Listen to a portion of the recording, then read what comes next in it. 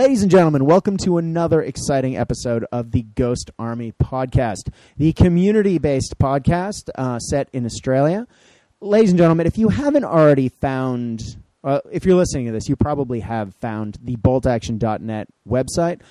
There you can find 4 to 5, usually 5, good quality bolt action articles every week. There's a forum there, so if you have questions or would like to post your own things, you could go there. And we are also on Facebook. You can find us under, strangely enough, boltaction.net. And there you can comment, see what the guys are up to, comment and or post questions, queries you may have about the show or things we've talked about. I know that there was a lot of talk about last episode's Monte Casino content, and we'll get to that after our first break today. But before we go any further, I think it's important that we welcome back to Australian soil the one, the only Rocket Man. Anthony, welcome home, brother. How you doing? Thank you very much. It's kind of good to be back. Although Kind of I do good miss to be Canada back. already. Yeah? What do you miss most about Canada? I'm sick of this heat, for one thing. Yeah, I don't think it's, yeah.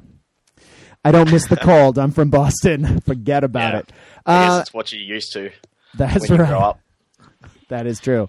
Well, speaking of great Odin's beard, we don't have Odin's beard. We have something even better. And that something better would be the man, the myth, the legend, the man attached to the beard.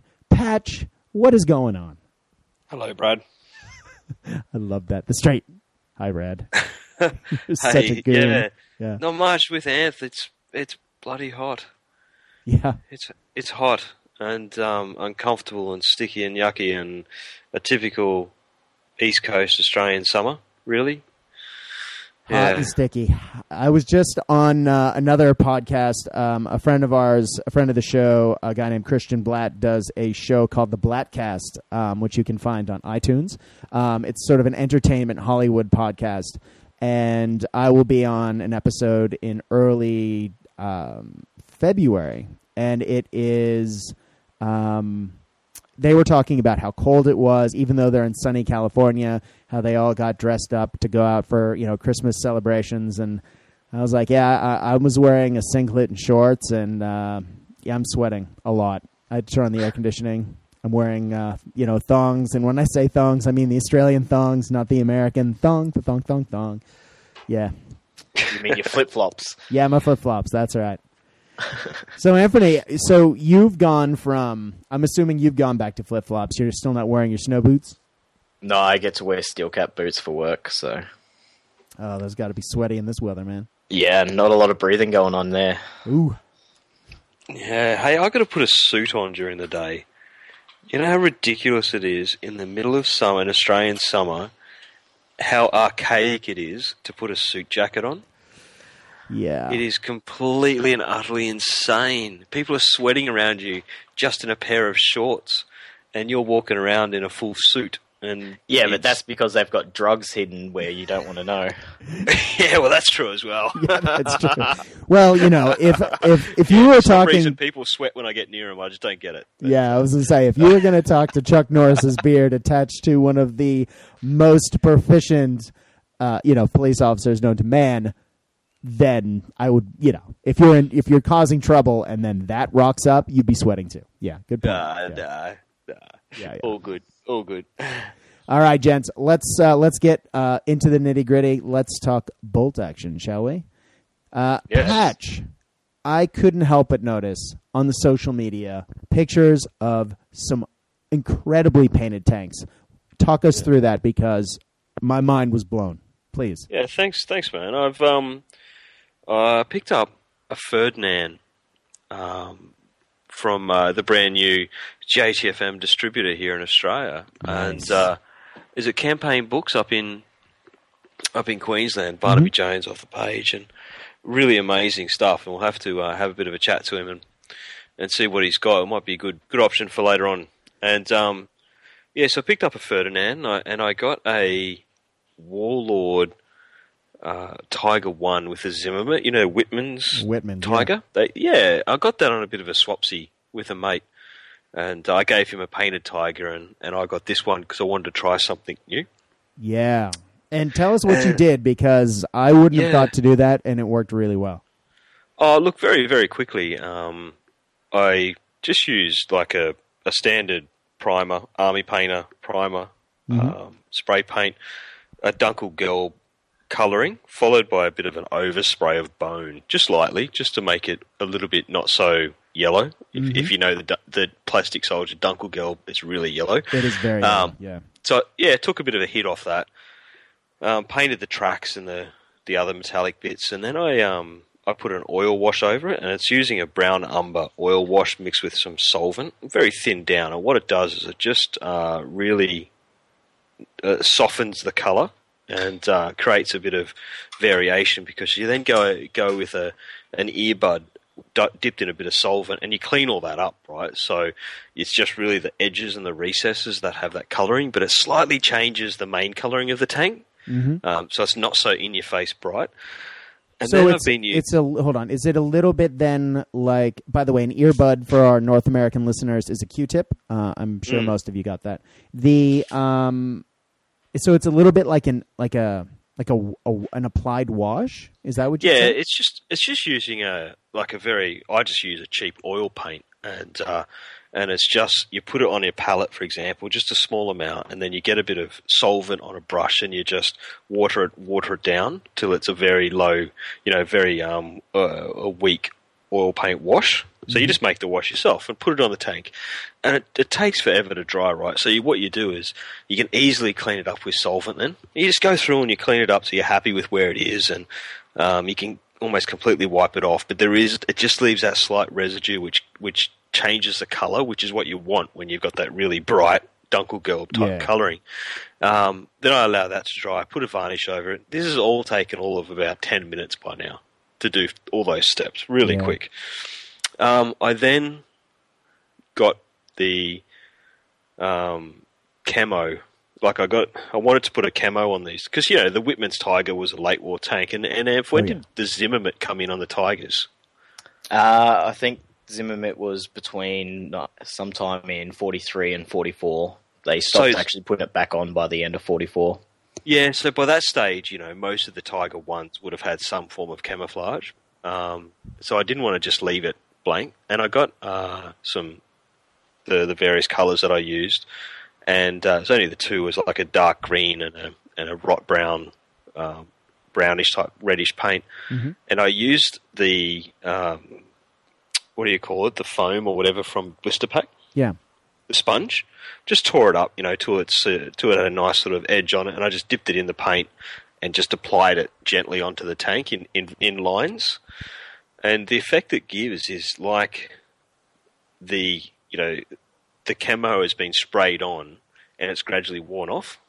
That's cool. So it's not, it creates a bit of a worn, already sort of weathered type camouflage pattern. And you've got a pretty good control using that sponge. And then using the AK Interactive products, I've put a dark brown wash all over everything and then cleaned it up with the earbuds. Nice. Then, this is really quick steps, right? And you create all this variation in colour just by however much of the wash, because it's an enamel wash with AK, however much you clean up depends on what the final product looks like. So if you want an area really clean, you use a lot of solvent and you clean it up. If you want it to look a little bit dirty or a little bit darker, you don't quite clean it up as much. And you leave, of course, the recesses and a little bit of area around raised edges. And then I just went through and did a bone colour, like, the off-white bone, light dry brush. That's it. Nice. It's funny because when you and Brian talk about it, it always sounds like it takes you hours and hours. But yeah, you're going through these steps, and I'm like, all right, that sounds like a lot, but yeah. But you take pictures as you go, and you put it up, and we see it on our little private, nerd bolt action thread that we have running. And you do it in like 5 minutes. It's super easy. And the final step I generally do is, before applying a decal, is just do a little bit chipping and I don't know if you've seen it. The scale modelers love it, and it's just really using that sponge and using an edge of a sponge from a blister pack and dipping it into a bit of dark grey, or I used a Panzer grey, and you put little bits of it. Like you take off most of the paint, so when you put the sponge onto a flat surface, for example, you'd get dots. You wouldn't just get a single pattern. You get dots, right? And you put it around hatches, around the edges, and what it simulates is paint chipping off. Yeah. So, and it's really a simple step, and it just creates that little bit of variances. And so when you're looking at the model, from all the way on a table, you can't see it too much. It's just color variances. But when you get a bit closer, you can see that the color's broken up, and it actually genuinely looks like it's been worn, and it's a tank that has, perhaps seen a few battles or gone through a few trees, and the paint started to chip off. Now, I actually have a question about your sponging. Now, when you're sponging, you have a puddle of paint, or you'll put down some paint. If you're using like a Vallejo, you'll squeeze some out. Now, when you apply it when you get it on the sponge, do you sort of wipe some off, or do a few test presses, or do you press it fresh from the paint directly onto the tank? If you have too much paint on it, it's just going to come off as a single big blob. Yeah, that's what I was thinking. So how would you go about doing that? Yeah, put the paint on the sponge, and then I use the palette. Like as a palette, I just use those plastic, camping plates. Yeah, and I just keep pressing it. I might press it 5 or 6 times till I'm satisfied the consistency of the dots, and then I'll put it onto the tank. So you don't want blobs. You just want very light areas, and in order to build it up, you want several applications rather than just if you want a light area, you just put it on once. If you want a really harsh edge, you put it on a couple of times, but always when it's only small amounts on the sponge. And even when you were putting the tiger stripe, so to speak, on the tiger you're talking about, was that multiple applications of dried out paint, or was that sort of one heavier coat? That generally was a bit heavier on the paint, because what I wanted with the camouflage lines was a lot more consistent, a lot more consistent application of the paint. But as I get towards the end of it, you can start to see, if you get a chance to have a look at the photo, you can start to see where it creates gaps. And it looks like the camouflage is chipped off and the Dunkelgelb has started to come through. Yeah. That's where you start. What's what I'm saying about you have less paint on there. It creates, gaps within the application of the sponge, and it creates that effect. Which that's sort of about where you want to get it when you're applying the chipping. Alternatively, you can use a very, very small brush and just apply that, say a Panzer Grey, for example, around the hatches and around the exposed edge paneling. But I find for whatever reason, I can't be random enough with my paintbrush, and that a sponge creates those random patterns, which you just would go insane trying to do it with a paintbrush. Doing things randomly is harder than it looks, at least for me. I spend a lot of time, I think my brain just automatically fixes it. I'm just a little too meticulous. I don't know. Yeah. Well, I think we should include pictures of that tiger in your show, or in the show notes, and make it sort of the picture for the episode. Because as you're going through the process, it makes sense because I've seen the picture. So we'll do that for our listeners. All right. And if anyone's got any questions about it, what I'd like to think about this particular method that I do, Brad, and I don't pretend to be an amazing painter or anything like that. I'm just Too bad you are. No, well, I consider myself to be a wargamer first, and I paint so I can put these things on a table. I don't paint them so they can sit on a shelf and be looked at. So I've developed these techniques which are very quick, but I think effective, and that anyone can easily learn. Like, it's not some magic that the scale modelers amongst us, or the scale modelers hold, and they hold it tight, and you have to be a modeler for 30 years to learn it. They're so simple and they're so easy to do, and there's so many products out there to help you that anyone who, say, for example, they want to play bolt action, they've never really painted before, they can learn this in a really quick manner in a couple of attempts, a very easy step-by-step, and they can have really effective-looking tanks on a table with, without having to go through that years and years of practice. Exactly, and I think it's important to note that one of the reasons, I mean, I've known you now for a couple of years, and your stuff was hardly, not good to start with. But, I mean, the quality of your painting has gone through the roof. I mean, it's just gotten better and better and better. And that comes down to your attitude of having a go. Like, you try it. You're fearless with it. And I know that I sometimes get paranoid, like, oh, I spent $40 on this tank. Or in the case of that thin 3D printed thing, like, I've spent $75 on this tank. Yeah. God, I'm afraid to put a paintbrush anywhere near that thing. I probably suffer, Brad, from a complete unemotional attachment to my models. I don't know if that makes sense, but I have the opposite though. I'm like, oh, my little pretties. Try things out, and I'm always of the opinion that if it doesn't work, it doesn't work. I'll strip the paint or I'll spray over it, and I'll start again. So using things like the first time ever I used that sponge technique on this tiger, I had no idea how it was going to turn out, but it's just worth having a crack. Yeah. Like it's not the end of the world if things don't work. Like I've had plenty of things not work on me, and I've looked at it and gone, yeah, not sure what I was doing there, but let's start again. And so I'll just go and spray over what I've done and then start again. And it's just about giving yourself a go. I've known a few people, and I've seen a few people within our hobby which they paint at a certain standard, and that's perfectly great. They're happy with that. Mm-hmm. But they do the same thing every time.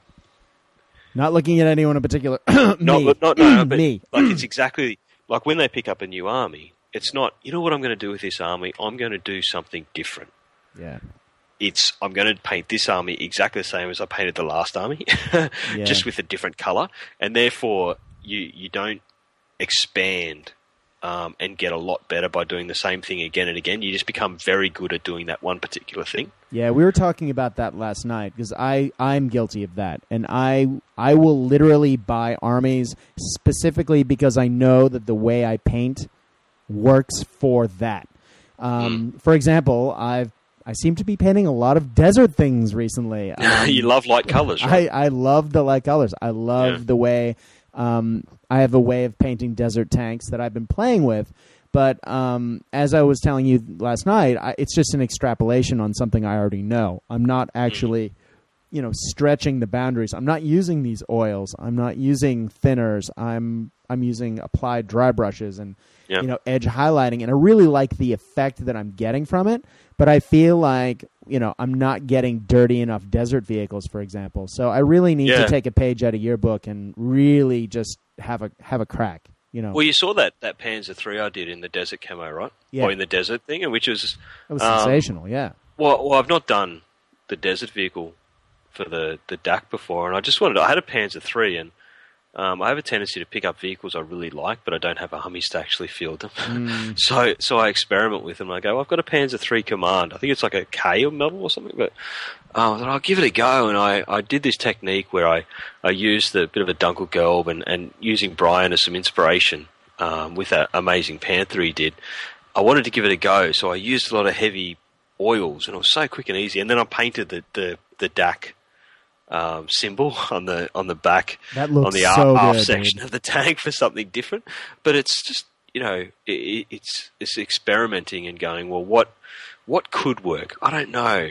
I'm going to try, because I might try a brown thinned out oil wash to change the color, and then I'm going to really do a heavy bone edging or dry brushing, and that should bring that up. And then I'm going to use a bit of the rust color to try and bring out. It's just really experimenting, and it's hit and miss. But exactly, if you're learning a new technique every time you're doing it, and you're kind of learning what's worked, and I highly encourage people just to get out of your comfort zone. If you want to improve as a painter, get out of your comfort zone and try new things. It's just worth it. And there's plenty of guys. I mean, if anyone wants to know, for example, how to paint that in more detail, then I'm more than happy to show you, or message me or get me on the Facebook page, and I'll step you through it, because it is a very easy process and very quick to get an effective looking vehicle on a bolt action table. Definitely. Well, that's a good point about just being open to trying new things, because you've only been painting wargaming models for about 2.5 years, Patch. That's it. Yeah. First paintbrush I picked up. Yeah. Oh. But in that time, and if I will say, in that time, I don't do things by halves. I tend to commit to a certain project, and I don't want to make this podcast all about me, but in that time, I'll tell you what I've painted. A British Desert Army, my first army I painted, then a Red Devil British paratrooper, nice. Then I painted a US Marines, then I painted an SS Force for a mate, then I painted French early war German Blitzkrieg. How many French models did you paint, though? I think that's at least 2 armies worth. About 100. Yeah, exactly. A Blitzkrieg German army, the late war German army, a late war French based on US army. I've also done your commission for the DAC, and I've painted another SS Force, and probably about 40 or 50 vehicles. So I think I've made up a lot of time. Yeah, but like you said, like it's not a 20-year thing learning these ancient arts of how to do stuff. It's just not need magical. To get out there and do it. And there's plenty of us out there who are willing to say, we've tried these steps, here's an easy way to go about it, just give it a crack. I mean, not everyone wants to have that type of effort in their painting and they like to play, but if you want to learn new things, and I'm constantly learning more and getting better, my aim is to be able to put out a vehicle like Brian did with that Panther. Yeah. Well, I did an article on how to paint gators like I did a couple years ago on a different website, and I literally got like 6 people posting on there. You paint gators like that? Doesn't that take forever? What's wrong with you? And that's pretty much my approach to painting. People have been saying that to me for years. So speaking of which, your German's actually finished yet? Shut up. Actually, that Patch and I were also talking about that the other day. I have multiple armies worth of Germans, army lists worth, I should say. I have something like 50 infantrymen done, a fully painted Nebelwerfer, 2 mortars, 2 ATRs, some command models, and a couple of mostly painted tanks, and 1 fully painted Horch and 1 fully painted Stug 33B. And then I have a whole bunch of half-painted stuff. So, sure, I have a fully painted German army, but would I take it to an event? No. So, it doesn't count in my mind. One of these days, I'll get there. Thank you for bringing up my shame, Anthony. So, Anthony, let's change gears quickly. What have you been up to, man? Because I know that, speaking of new things, you have been up to something new and very exciting. He's very hungry. Yeah, well, I pretty much hit the ground running when I got back to Australia. I've only been back for 2 weeks, and I started off with assembling 3 squads of SS Cav, which I converted up. Okay, how did you make those? Because I was going to say, no one makes SS Cav. Actually, Crusader does, or they make German cavalry. Right. But I converted up most of mine with Wargames Factory Germans and Wargame Factory Spanish Civil War cavalry. Nice. And those, did the scale, I mean, it's the same company, so theoretically the scale should work. But when you're talking different time periods, sometimes they don't. It all married together nicely? Yeah, no, I'll probably put an article up soon. But yeah, so they went together pretty well. I've made, I forget how it's pronounced, it's a Begliet squad, which are coming out in the new Ostfront book. Oh, the tank riders. Yeah, they were German tank riders that were attached to the Stugs to protect them against Soviet infantry. That's very exciting. And I'm not sure if they were entirely equipped, but they had a lot of assault rifles. Yeah, I just thinking, they had to be some sort of assault weapon. I was thinking they were SMGs, but now that you mention it, yeah, they would be assault rifles. Yeah. Yeah. So I think German tank riders with assault rifles. Nice, but none of that is the stuff that I was expecting you to say. There's something else you've been working on. Oh yeah, I'm still getting there. So I've been assembling a lot of Germans. I've been painting my Cancon army, which is also German. I needed to paint up a few extra things for that. And I've also just started doing my Hungarian infantry finally, trying to catch up with Brian. Now that's the infantry to go with the giant motor pool of tanks that you already have. Yep, correct. So me and Brian have been going pretty Hungarian crazy the last couple of weeks. Back and forth, a lot of chatting about different things for the Hungarians, Now, special units. I know a lot of people have been talking about what models to use as infantry to go with those fantastic Kickstarter models. Now, I know Brian's gone a certain route with late war Germans and a variety of models from different places. You've gone somewhere completely different. I know that people want to hear about this. How have you been doing it? What have you been doing? Yeah, well, this was actually suggested by Brian, but I'm actually just using the plastic Blitzkrieg Warlord kits, and it's surprisingly painted up just in the Hungarian colours, so khaki and stuff like that. They look like completely different models. That's cool. Yeah, they do. I was like, because you painted them brown, and I asked you, where did those come from? And you're like, they're the Blitzkrieg Germans. I was like, what? I have those guys. They don't look like that. And I actually pulled out the sprue. Sure enough, if you paint them brown, they look completely different. Yeah, so the Hungarians had a lot of side caps, so I'm using a lot of the side caps on my guys to make them a bit different. I haven't gone Brian's route and green stuffed moustaches. I'm just painting them on instead. Nice. No one goes as hard as Brian on that. Yeah, Really? not that dedicated.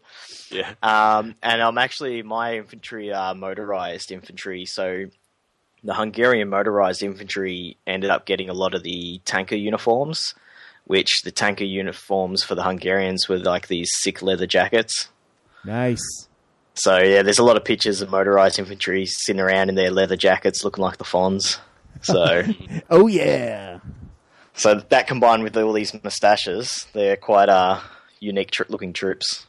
Yeah, I was going to say, are they the village people? Or they have a very distinctive look. It's very cool. Yeah, it's awesome. I've even found a few pictures of them wearing sunglasses as well. Yeah, So, I just imagine those guys wearing aviators with their, the tanker helmets and those leather tanker caps. And yeah, that's a leather good look. They jackets. can go out on the town like that. Yep. So yeah, I've been painting up a bunch of them. That's probably going to be my army for the February event that you're TOing. I'm so glad you brought that up. We'll talk more about that event in just a minute. Actually, you know what? Let's do it now. In February, on February 8th, we are going to have our second one-day bolt action event. It is sponsored by War and Peace Games, Warlord Games. Blitzkrieg Miniatures has a box in the mail of awesome prizes. And we have a new sponsor, Laser Touch, who, if you've been following us on Facebook and you've seen it, the article on boltaction.net, do the laser cut custom country or podcast, depending on if you want an LRDG or a Ghost Army podcast set of pin markers or objective markers. In the game that I was playing this afternoon, for example, I was using LRDG objectives and LRDG pin markers. So they just had the Scorpion logo on them. I got to say, I'm a huge fan of that because I've been using, I started out with little skull beads and then I went to little red rocks and, you don't pick those up accidentally. I like having little tiles. I'm pretty keen to get my hands on some. I normally just use red dice, and that can get quite confusing. Yeah, I'm the kind of guy who'll pick them up. And I am sorry, guys. I am talking to Patch and Anthony here. Yours are coming. They just got a little back ordered because I had to get the spooky custom made. So the Ghost Army podcast ones should be on their way to you, Patch and Anthony. I'm actually holding yours, so I will get them to you shortly. No problems. So anyway, the February event, we've actually changed venues. I actually had somebody asking me if it was the same venue today. If you are in Melbourne and you do want to come to this, it's at a place called the Games Laboratory, or Laboratory, however you want to say it, in Melbourne's city. It's in the city. It's not out in the middle of, down by the beach where Hampton is. Not that that's in the middle of nowhere, but it's about a 30-minute train ride. Now, this is smack dab in the middle of the city. We have the entire upper floor. At this point, guys, we're looking like we may be at 20, maybe more players. Thankfully, we have fantastic prize support. It looks like everyone's going to go home with something pretty special no matter what. But yeah, it's going to be great. Cannot wait. We have people flying in from Sydney. I think we have someone flying in from Canberra. It's going to be really cool. It is the Sunday, not the Saturday. and that's February 8th. We will be using rules as written, and we will be running missions. Just look at the player pack. It's on boltaction.net. If you have a question, please contact me through our Facebook page. Sorry, go ahead, Am. I'm super keen to get the Hungarians on the table for that. I'm super keen to get you here and playing some of the new Melbourne players. We had a whole bunch of people come out of the woodwork in December to play in the December event that we'd never seen, and those guys are now bringing their friends. So we have I've been playing friendly games against a number of the players from the December event, and man, they're good. I played a game against Garrett today, and it wouldn't. Bolt action happened, but he definitely knew what he was doing with those Germans, and I am looking forward to a rematch, hopefully in February. Yeah, good stuff. Well, no offense to the Canberra and Sydney people, but I'm very happy that there's only a 3-hour drive for some games for me in the future, not 9 hours. Yeah, what are you going to do with the rest of your time? Sleep? Oh, yeah. I guess I better paint my Germans. Yeah, I was going to say. We're so used to, and for those that don't know, the very first time I met you was at Moab a couple of years ago, and I'm standing there getting tables ready or something. I was one of the first there, and you were either there or I think you were eating some breakfast or something, and it's like, hey man, how you going? I'm Patch. And you just sort of saying, oh, yeah, I just spent all night driving here. All night. I left at midnight to get there that morning. Yeah, and you were about to play like 8 hours of bolt action. After a 9-hour drive, that was fun. It was insane. You became my hero almost immediately. Yeah, so it was a long drive, but that actually brings me back to another project I'm about to start soon. I've just ordered some parts, but it's not even in the army list. But the Hungarians had motorcycle troops, a bit like the Germans did at the start of the war. Yeah. Now, what did they have that made them different? Because these are cool. Well, they also had like the sidecar combinations built up, but instead of having a MG34 like the Germans, they had some with anti-tank rifle on them. Yeah. Brilliant. Yeah, they're so good. So you've got a motorbike with a sidecar and then this massive anti-tank rifle hanging off the one side. So I'm pretty keen to model one of them up, even if it doesn't exist in the army list. Just zipping around with that ATR. Yeah. Yeah, it's like that famous. It's like the famous Vespa scooter they developed in the 50s for. I think it was the Italian Air Force, or not Air Force, Paratroop Corps, and it was a light anti-tank gun built into. It was a recoilless rifle, wasn't it? Yeah. Was it? Oh, so it's a howitzer built into a Vespa. It's amazing. I need to put pictures of that on Facebook. By the time this episode comes out, it will have appeared on Facebook. Too bad that's post World War II, though. Yeah. No, well, you have to. So anyway, there is. So rules. what have you been up to, Brad? Oh, sorry. Sorry, what's that? I was going to say, there is rules for it. You just make them up, and we'll play them because it's just so cool. Yeah. It's like the ATR version of the German MMG bike. Like the precedence is there. Just change the gun. Well, pretty much the ATR and a MMG are exactly the same points on a vehicle as well. So and on foot too. So yeah, oh no, they're not. Never mind. Forget I said that. Yeah. So you were asking what I've been up to, and I'm changing the subject. Yeah, man, I've been doing a lot of things. I've been on school holidays, so other than catching up on my sleep and drinking a lot of good coffee and hanging out with friends, I've gotten quite a bit of hobby done. Yeah, let's see. I started out with the crazy idea that I was going to paint an army in a couple of days, and then it took me a couple of days to assemble the army, so I put that on the shelf. I built, as we talked about last time, an entire Soviet naval army, the Black Death. It's an awesome army. I cannot wait to start painting it, but I just couldn't. It just was taking too long, and I wanted to turn and get onto my CanCon army and get that done first. So I started working on my Finns. I was going to say, the Soviet guys had some interesting anti-tank rifles too, didn't they? They could shoot around corners. They could shoot in spirals. Yeah, because they come in a blister and they'd been shipped from the UK and then shipped, all over the place. One of the barrels had wrapped around the model. That's fine. It was just really funny when I opened the blister and held it up and went, yeah, that's not shooting anything.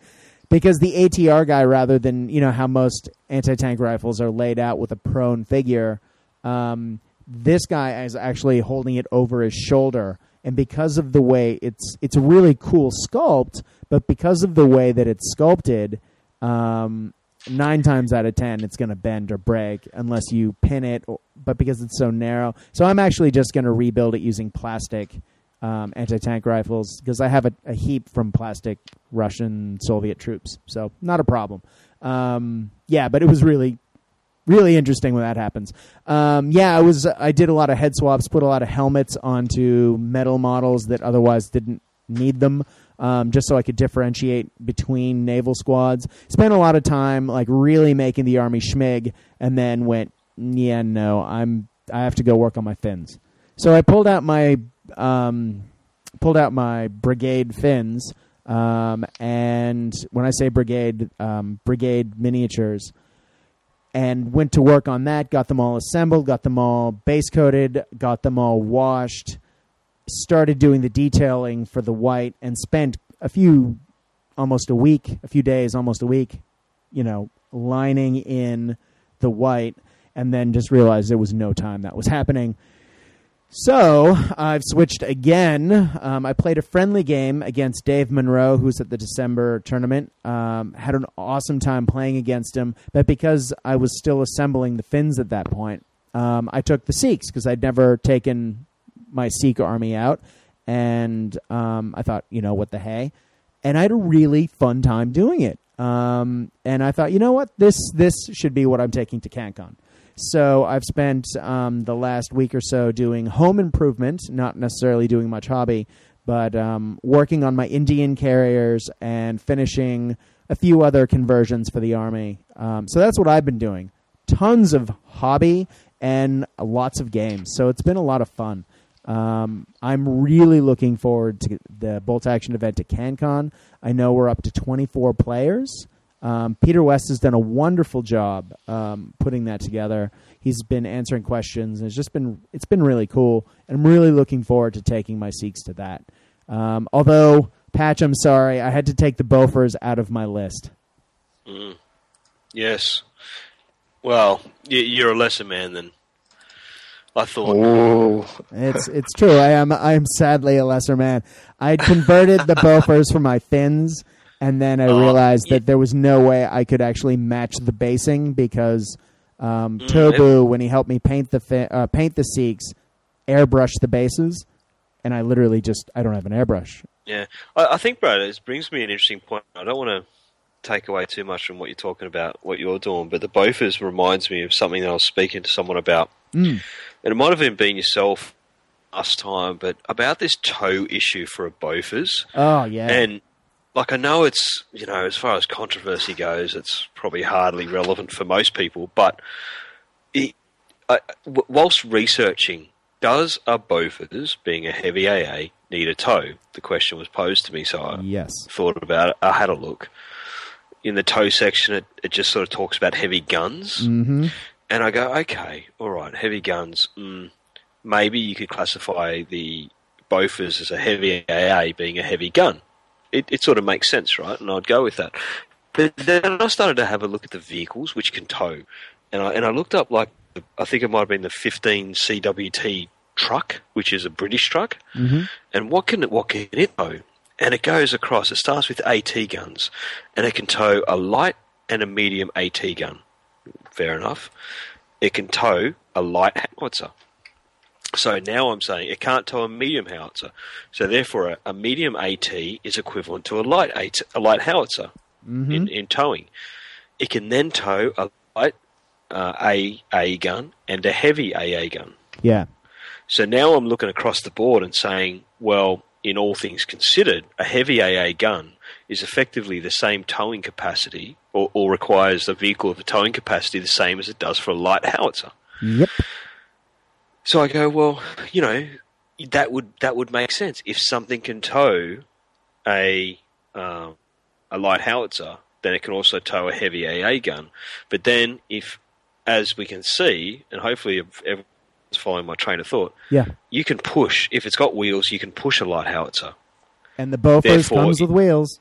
And the Bofors comes with wheels, therefore you should be able to push the Bofors. For those wondering However, what we're talking about here, the Bofors is the heavy anti-aircraft gun from the British list. It's a 40mm anti-aircraft gun. It's a heavy autocannon. Sorry, what did I say? Yeah. I meant it. Yeah. Well, it's Yeah, an It's a heavy AA. autocannon. Which is not to be confused. When they originally wrote the game, some places in the book it says medium autocannon. I know there have been some questions about that on Facebook recently. There is only a light and a non-light autocannon, and the non-light one has been FAQ'd to be a heavy. So yes, go ahead, Patch. Yeah, but across the board, I find it's one real inconsistency is that vehicles can, for example, in one instance, they can tow a medium howitzer but not tow a medium.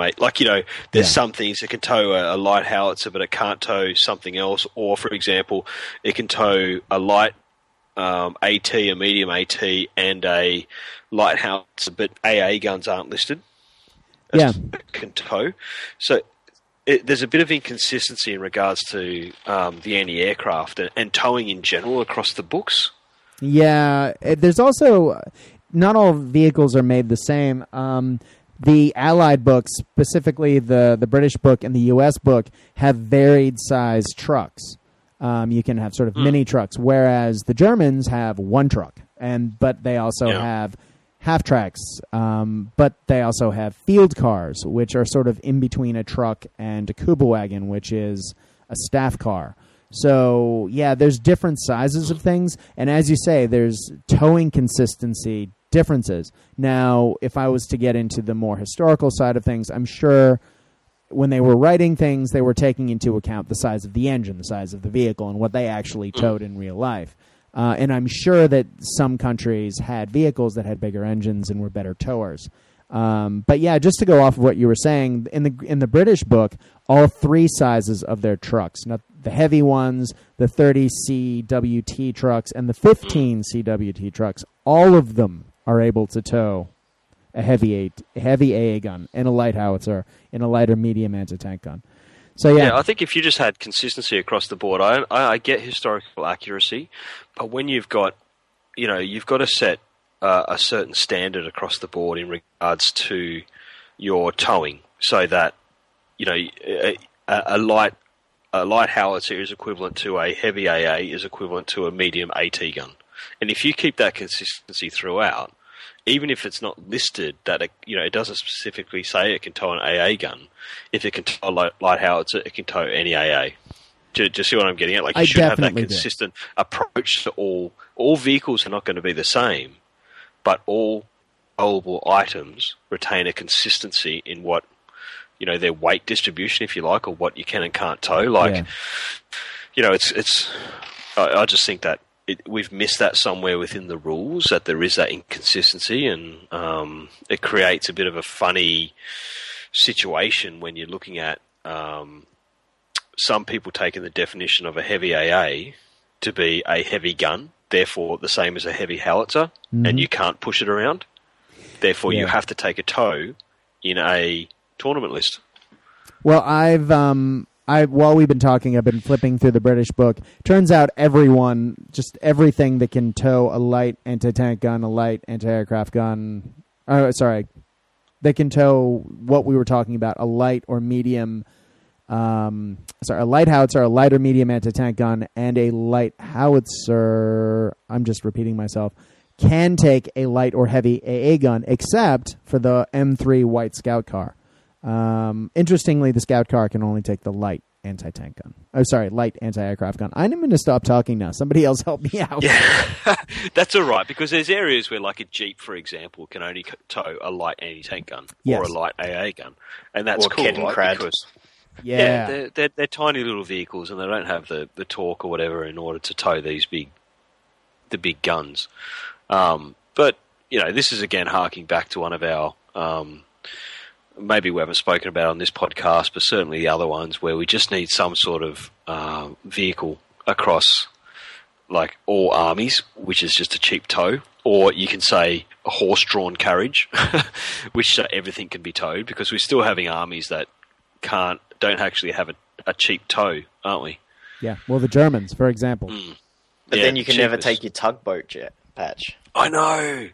I need to take the tugboat out. But then it's 80 points. It's just hard to fit it into any friggin' list. True. Well, speaking of that, actually, I was about to get into my CanCon list, but before we do that, Amped, do you want to talk about yours? All right, sure. Because that actually ties in because I've had to buy a half track to tow one of my pieces. Yeah, So I've tell got- us what little piece you're bringing, Anthony. I'm bringing a Flak 88. So you're Just leaving the because rocket so behind good. this time for the world's biggest gun. Yeah. Amazing. What else are you putting in around the gun? So I need the 7 half track to actually tow it, which is one of the 2 German vehicles that can tow it. It's only that or the tugboat, which sadly I don't have. So tell us what the cost, before you go into anything else, what is the cost for the 88 and you have to include the transport? Okay, the 88 by itself is 185 points. Yikes. So I thought, why not spend another 10 points and get a spotter as well? So Yeah, with good reason. 195. That's for regular. And then the half track is another 44 points. Yeah. So 234 points? 39. 334, 39. 239. Yeah. 239 points. My maths is excellent. That's Yeah. 239 points. Well, I gotta Well- say, man, having run, and I know you would know this, Sam, having run Tigers more often than I have, but I played, as we all know, I played a Tiger in a tournament last year, Tiger 1, and just having that 88 on the board is amazing. Its range is so long that you're rarely firing at long range, so you're getting the full penetration, you're not getting the -1 to hit, and when that thing hits something, if it's a vehicle, it's going to make a hole. What's its armor pen on that? Plus 7. 7. Yes, 7. So, I mean, if you're hitting the biggest tanks, what do you need? A 3? A 4? Have a nice day. You got a big The hole big in your problem tank, with buddy. the 88, though, is it's not a 360 degree like a Tiger. It only has that limited fire arc. Even though it's on Yeah, a turntable. turntable. Yeah. Okay. We're not going to get into that. So that's but a pretty big limiting factor. it is. And the fact that in a lot of missions you're going to have to tow it onto the board. But when So- you don't, you do have a half-tracked, because that half-track, as you said, the 44-point regular one, is literally just a truck that's a half-track. So it's just a slower truck that holds, 12 guys? Yeah, and 12 can tow guys. anything. So I love that vehicle. It's great. And it can drive over obstacles, something wheeled vehicles a lot of people forget can't. Exactly. So it can drive over a hedge, it can drive over a wall. Not Through a even building. wrong. And rubble. Yep. Yeah. Not So- quite a building. No, I don't think you can drive through a building. Yeah. Now, the 88 can also be used as a light howitzer, so if they don't have any tanks, it's a really expensive light howitzer. I was for going me. to say, but it's not, it isn't that it can be used as a light howitzer. You're still using the 88's range, right? No, it actually fires as a light howitzer. Oh, that's crap. I was going to say, if you could use it as D6 HE with its usual range, that would be sensational. Just, I don't care. Long range. Bam. A light howitzer that doesn't have long range penalties would be great. I mean, sure, it'd be really expensive, but it would be I'm looking for the positives here. I just have to say this. I know you're going to go into your list, but it is the most overpriced but most iconic thing in the game. I Tiger wish it was tank. better. Tiger tank. I reckon Tiger it's tank. worse than a Tiger tank. A Tiger tank Yeah. can drive around, has a coaxial MMG and a Hull MMG, can run stuff over. This, you can't run anything over. And not only that, it's mortar bait. Oh, Yep. God, is it ever? Yeah, it's just mortar Although, bait. with gun shields protecting you from indirect, Yeah. you still need the 6s to kill, plus your It's just the pen pins. bonus. Yeah. Yeah, it's the pins Yeah. and it's once that thing's got a couple pins on it, it's fire effective, its fire effectiveness goes through the floor. It's just, or goes out the window, whatever analogy you want to use. I was- really want yeah. to see it work. Let's see what else you got, but Hold on, I was listening to Home Guard Radio, and those guys were talking about. I was so going somewhere with this.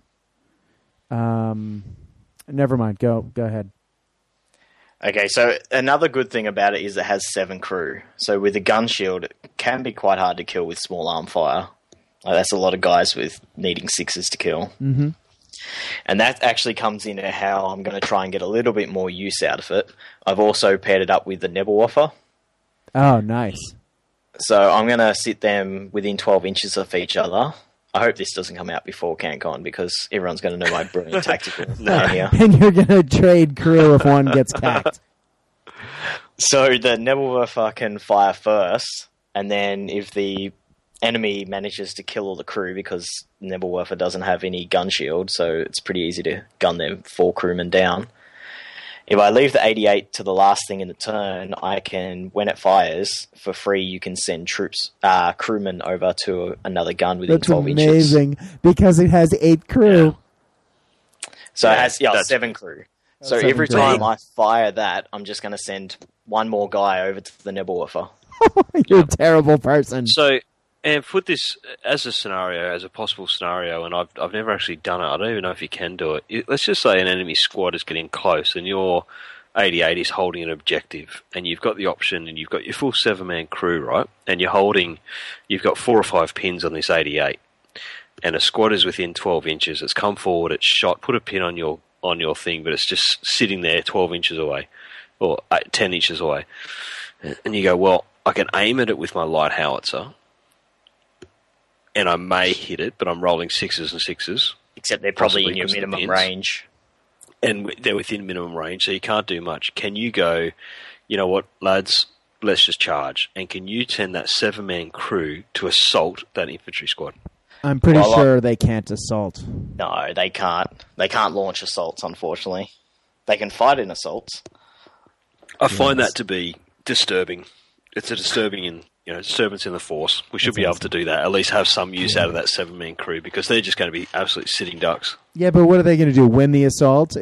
Charge 12 inches, win the assault, and then not make it back to their gun with a consolidate? Yeah, but they lose all their pins, and they're just a random 7-man infantry squad. And I know it's certainly. But they don't have rifles.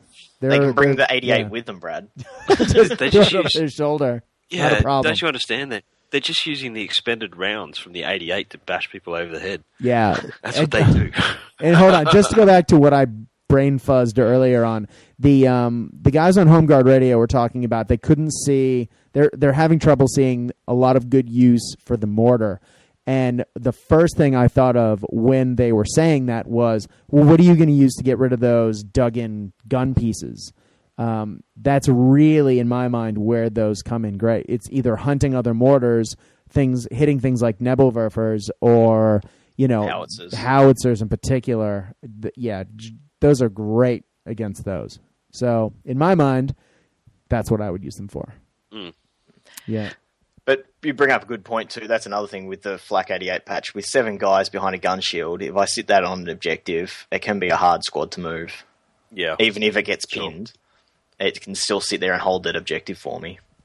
I love how positive you are about this. I can't wait until the post-event chat. I want to hear how this goes. I think this is great.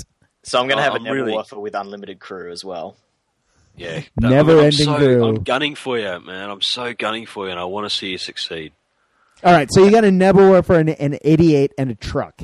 That is a strong tactic, but that's not an entire army. What else do you have? Nearly half the army. Yeah, exactly. That's half your points. One more point before I move on. Something that's in the rules I'm not sure about. So the way recrewing a gun works is if all the men are dead, you've got to instead of removing the order dice from that artillery piece, you put it down next to the artillery piece, and you have till the end of that turn to move crew from another one within 12 inches. What do you think happens to the pins? Oh, well, the pins are obviously associated with the troops, not the actual gun, right? I would say so, yeah. I would say that the pins disappear if you wipe out the crew. Because if you wipe out the crew on a gun, in my mind, you would then automatically take away the pins, right? It's not covered, but that's what I was thinking. But yeah, so that's another good thing. If it's getting really pinned, I just want them to die. Yeah. Oh, dude, you're so bloodthirsty. You are a Russian player. Okay, so then I have lieutenant. Well, I've got two because it's obviously two platoons. Mm-hmm. I've got one lieutenant with two buddies, and they've got assault rifles. Nice. And then I've got another lieutenant just by himself, and he's going to go in the Horch with some other guys that I'll get to in a moment. Then I've got 3 squads of just 8 riflemen, which are just basically my hold objective squads and try and protect the 88. I then have a Stu 42. Oh, wow. Yep, that's some firepower. So yeah, that's to try and help the Nebelwerfer delete squads and actually not die, because it's got a bit of armor around it. Yeah, exactly. And it's got the medium howitzer. Yep. Or heavy. That'll make people keep their heads down. When I was running the Tiger, I didn't have the points to take something that would make people keep their heads down, and people were just running around willy-nilly, and I was putting holes in vehicles, but squads were just ignoring me. With that Stu 42, having played against one today, I had a squad in trees, got a hit. That squad of 8 dudes was deleted. Like, that really is a force changer. Like, that will change the swing of the battle with one shot. That's cool. And that's the other thing I hope with enemy armor. They either have to deal with the Stu 42 or they have to deal with the 88.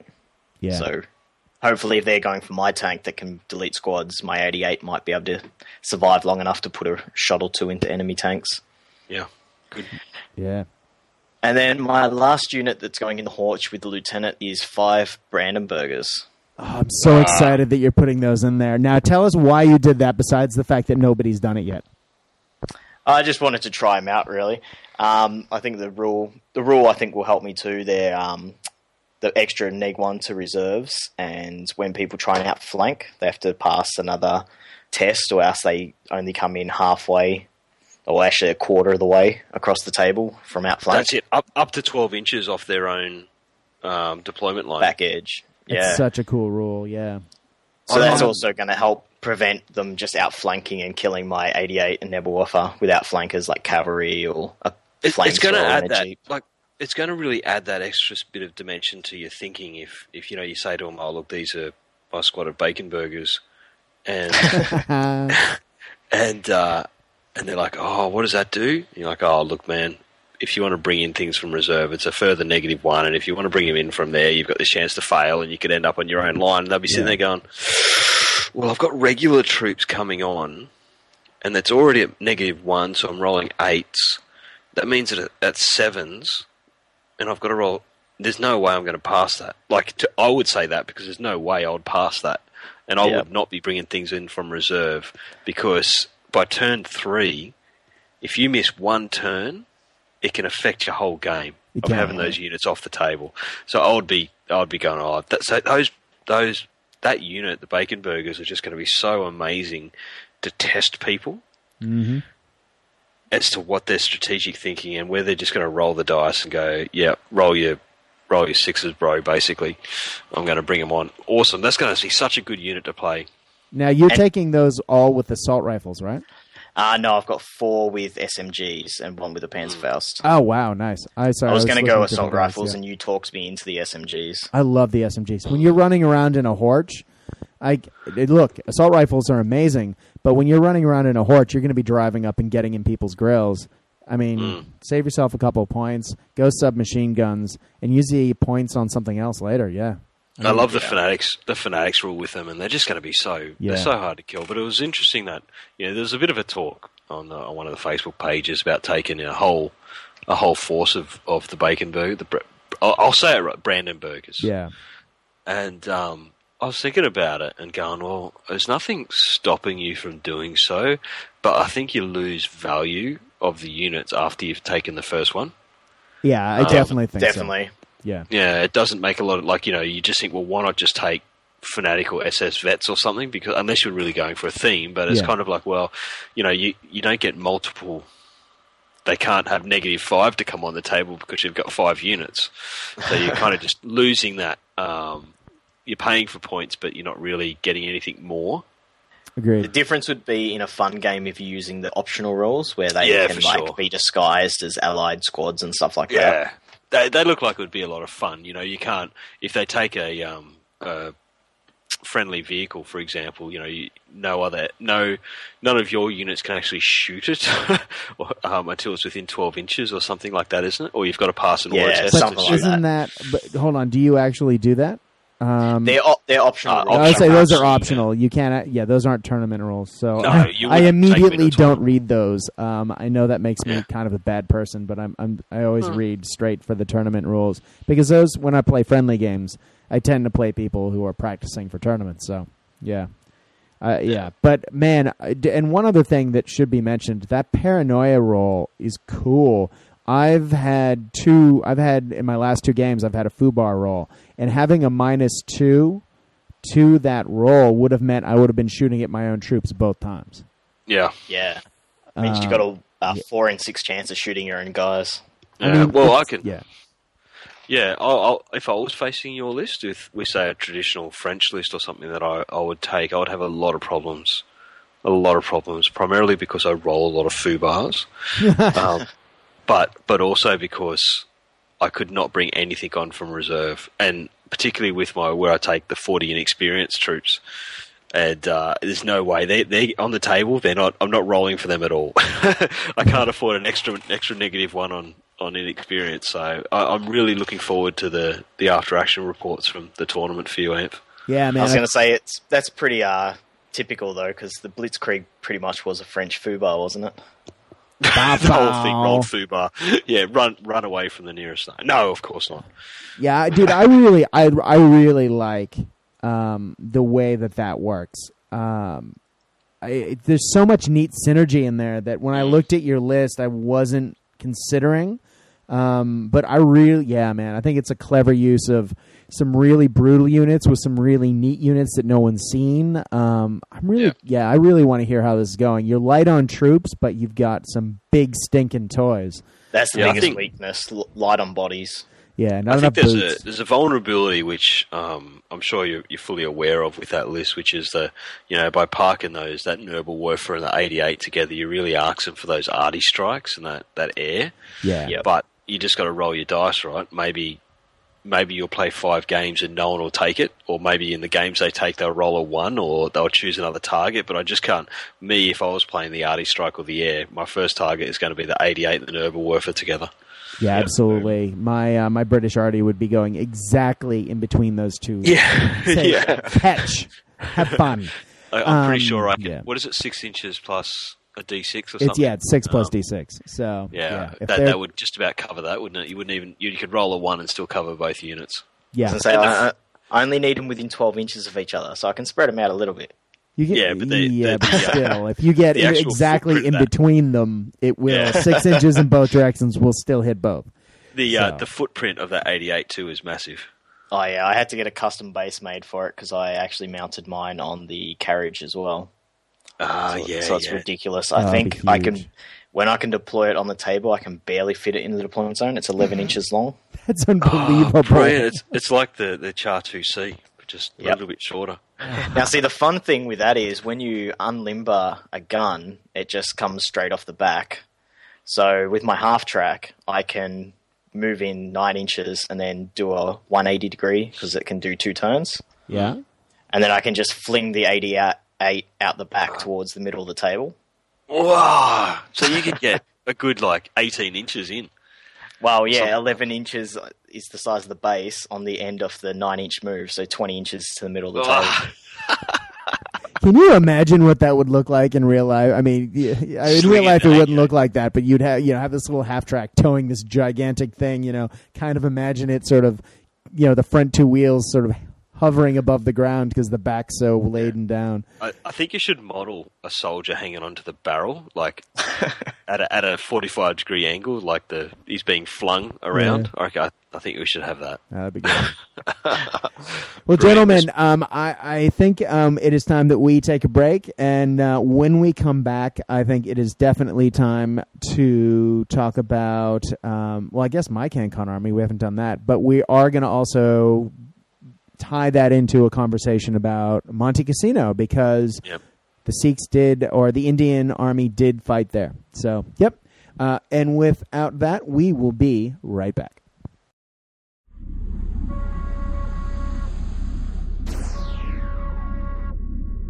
Alert! The year 1910. Martian forces have advanced on the Mississippi defense line. Our brave boys are fighting a pitched battle against these strange invaders. With our latest steam tanks and wonder weapons from Tesla and Edison, we prepare to counterattack. But we cannot succeed without your help.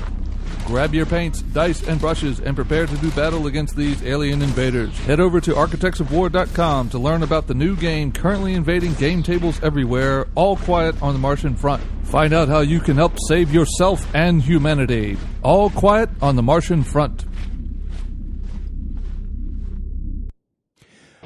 From the beginning of Bolt Action, we in the Southern Hemisphere have been able to get Warlord Games and Bolt Action products from War and Peace Games, the Australian distributor of Warlord. They've always had a great selection of Warlords miniatures to help us to get Bolt Action models without having to pay shipping or having to wait for shipping from the Northern Hemisphere. In recent months, they've gone out of their way at War and Peace Games to expand their World War II 28mm range. They now carry Perry Brother models, all of those sensational Africa Corps and the other ranges now available. Artisan Designs, some of the best looking miniatures out there, also available. Rubicon, those plastic variable World War II tanks that just fit together like a dream, now available from War and Peace Games. And now they also carry Menirons. Guys, if you haven't seen this stuff, you should get over to warandpeacegames.com.au. Their stuff is sensational. They have such a great range of World War II at 28mm. Gotta go over and take a look. You know, we always look for great models. Their selection is second to none, and their turnaround time is amazing. Look them up, give them a call. Their knowledge of World War II and World War II products in relation to Bolt Action is second to none. John and Ian will sort you out. Give them a call. Look them up. Welcome back to the Ghost Army podcast. We're going to get fully sick up in here, and Brad's going to tell us about his CanCon list. When you say fully sick, do you mean fully sick?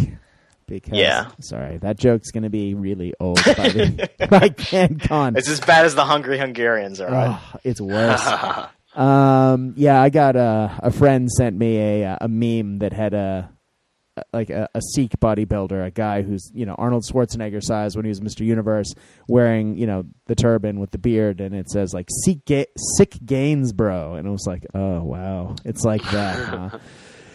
Anyway, yes, I will be running an Indian army at CanCon this year. So my list revolves around, I was trying to be vaguely historic like with my deck, and I wanted something that was mobile and hitty like my deck. And I ended up with something completely different, having played the army a few times. Let me tell you the list, and then we can talk about how it works. I have an inexperienced lieutenant with two inexperienced friends with SMGs.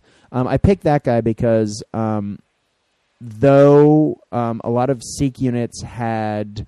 were respected by their, British officers. They were still attached British officers, but a lot of Indian regiments in general, because Winston Churchill was not a fan of Indian soldiers, weren't really respected, and a lot of the people that Winston Churchill put in charge of sort of entire armies, like Montgomery, for example, also didn't really respect Indian soldiers. I've been reading up a lot and watching a lot of documentaries that were talking about how English officers often, it wasn't necessarily seen as a good duty to be put in charge of an Indian unit. And it wasn't until later in the war that Indian units started having their own commanding officers. So anyway, I have an inexperienced lieutenant to reflect that. Not to be political. I have 5 late war veterans, basically 5 veterans with 3 SMGs. The lieutenant and those vets with the 3 SMGs are in a truck. I have 5 regular riflemen in an Indian carrier, which for those of you who aren't familiar, it is literally a universal carrier with wheels. I have another 5 riflemen in another Indian carrier, so 2 squads of 5 in Indian carriers, Both Indian carriers have the additional pintle-mounted LMG, and both of them have a hull-mounted LMG. And one of those two squads of 5 regular guys has 2 SMGs. I have 2 8-man regular rifleman squads. They're sort of the backbone of my ground forces. They're backed up by an arty observer, a medium mortar, and a Blackguard bombard. We'll talk about that more in a minute.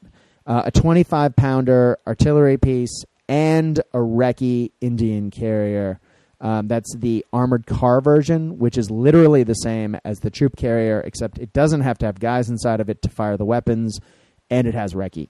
And the whole thing is rounded out with a regular Mark I M3 Lee, which is the coolest tank ever. I have just started playing games with it. I had no idea how good it was until I started playing.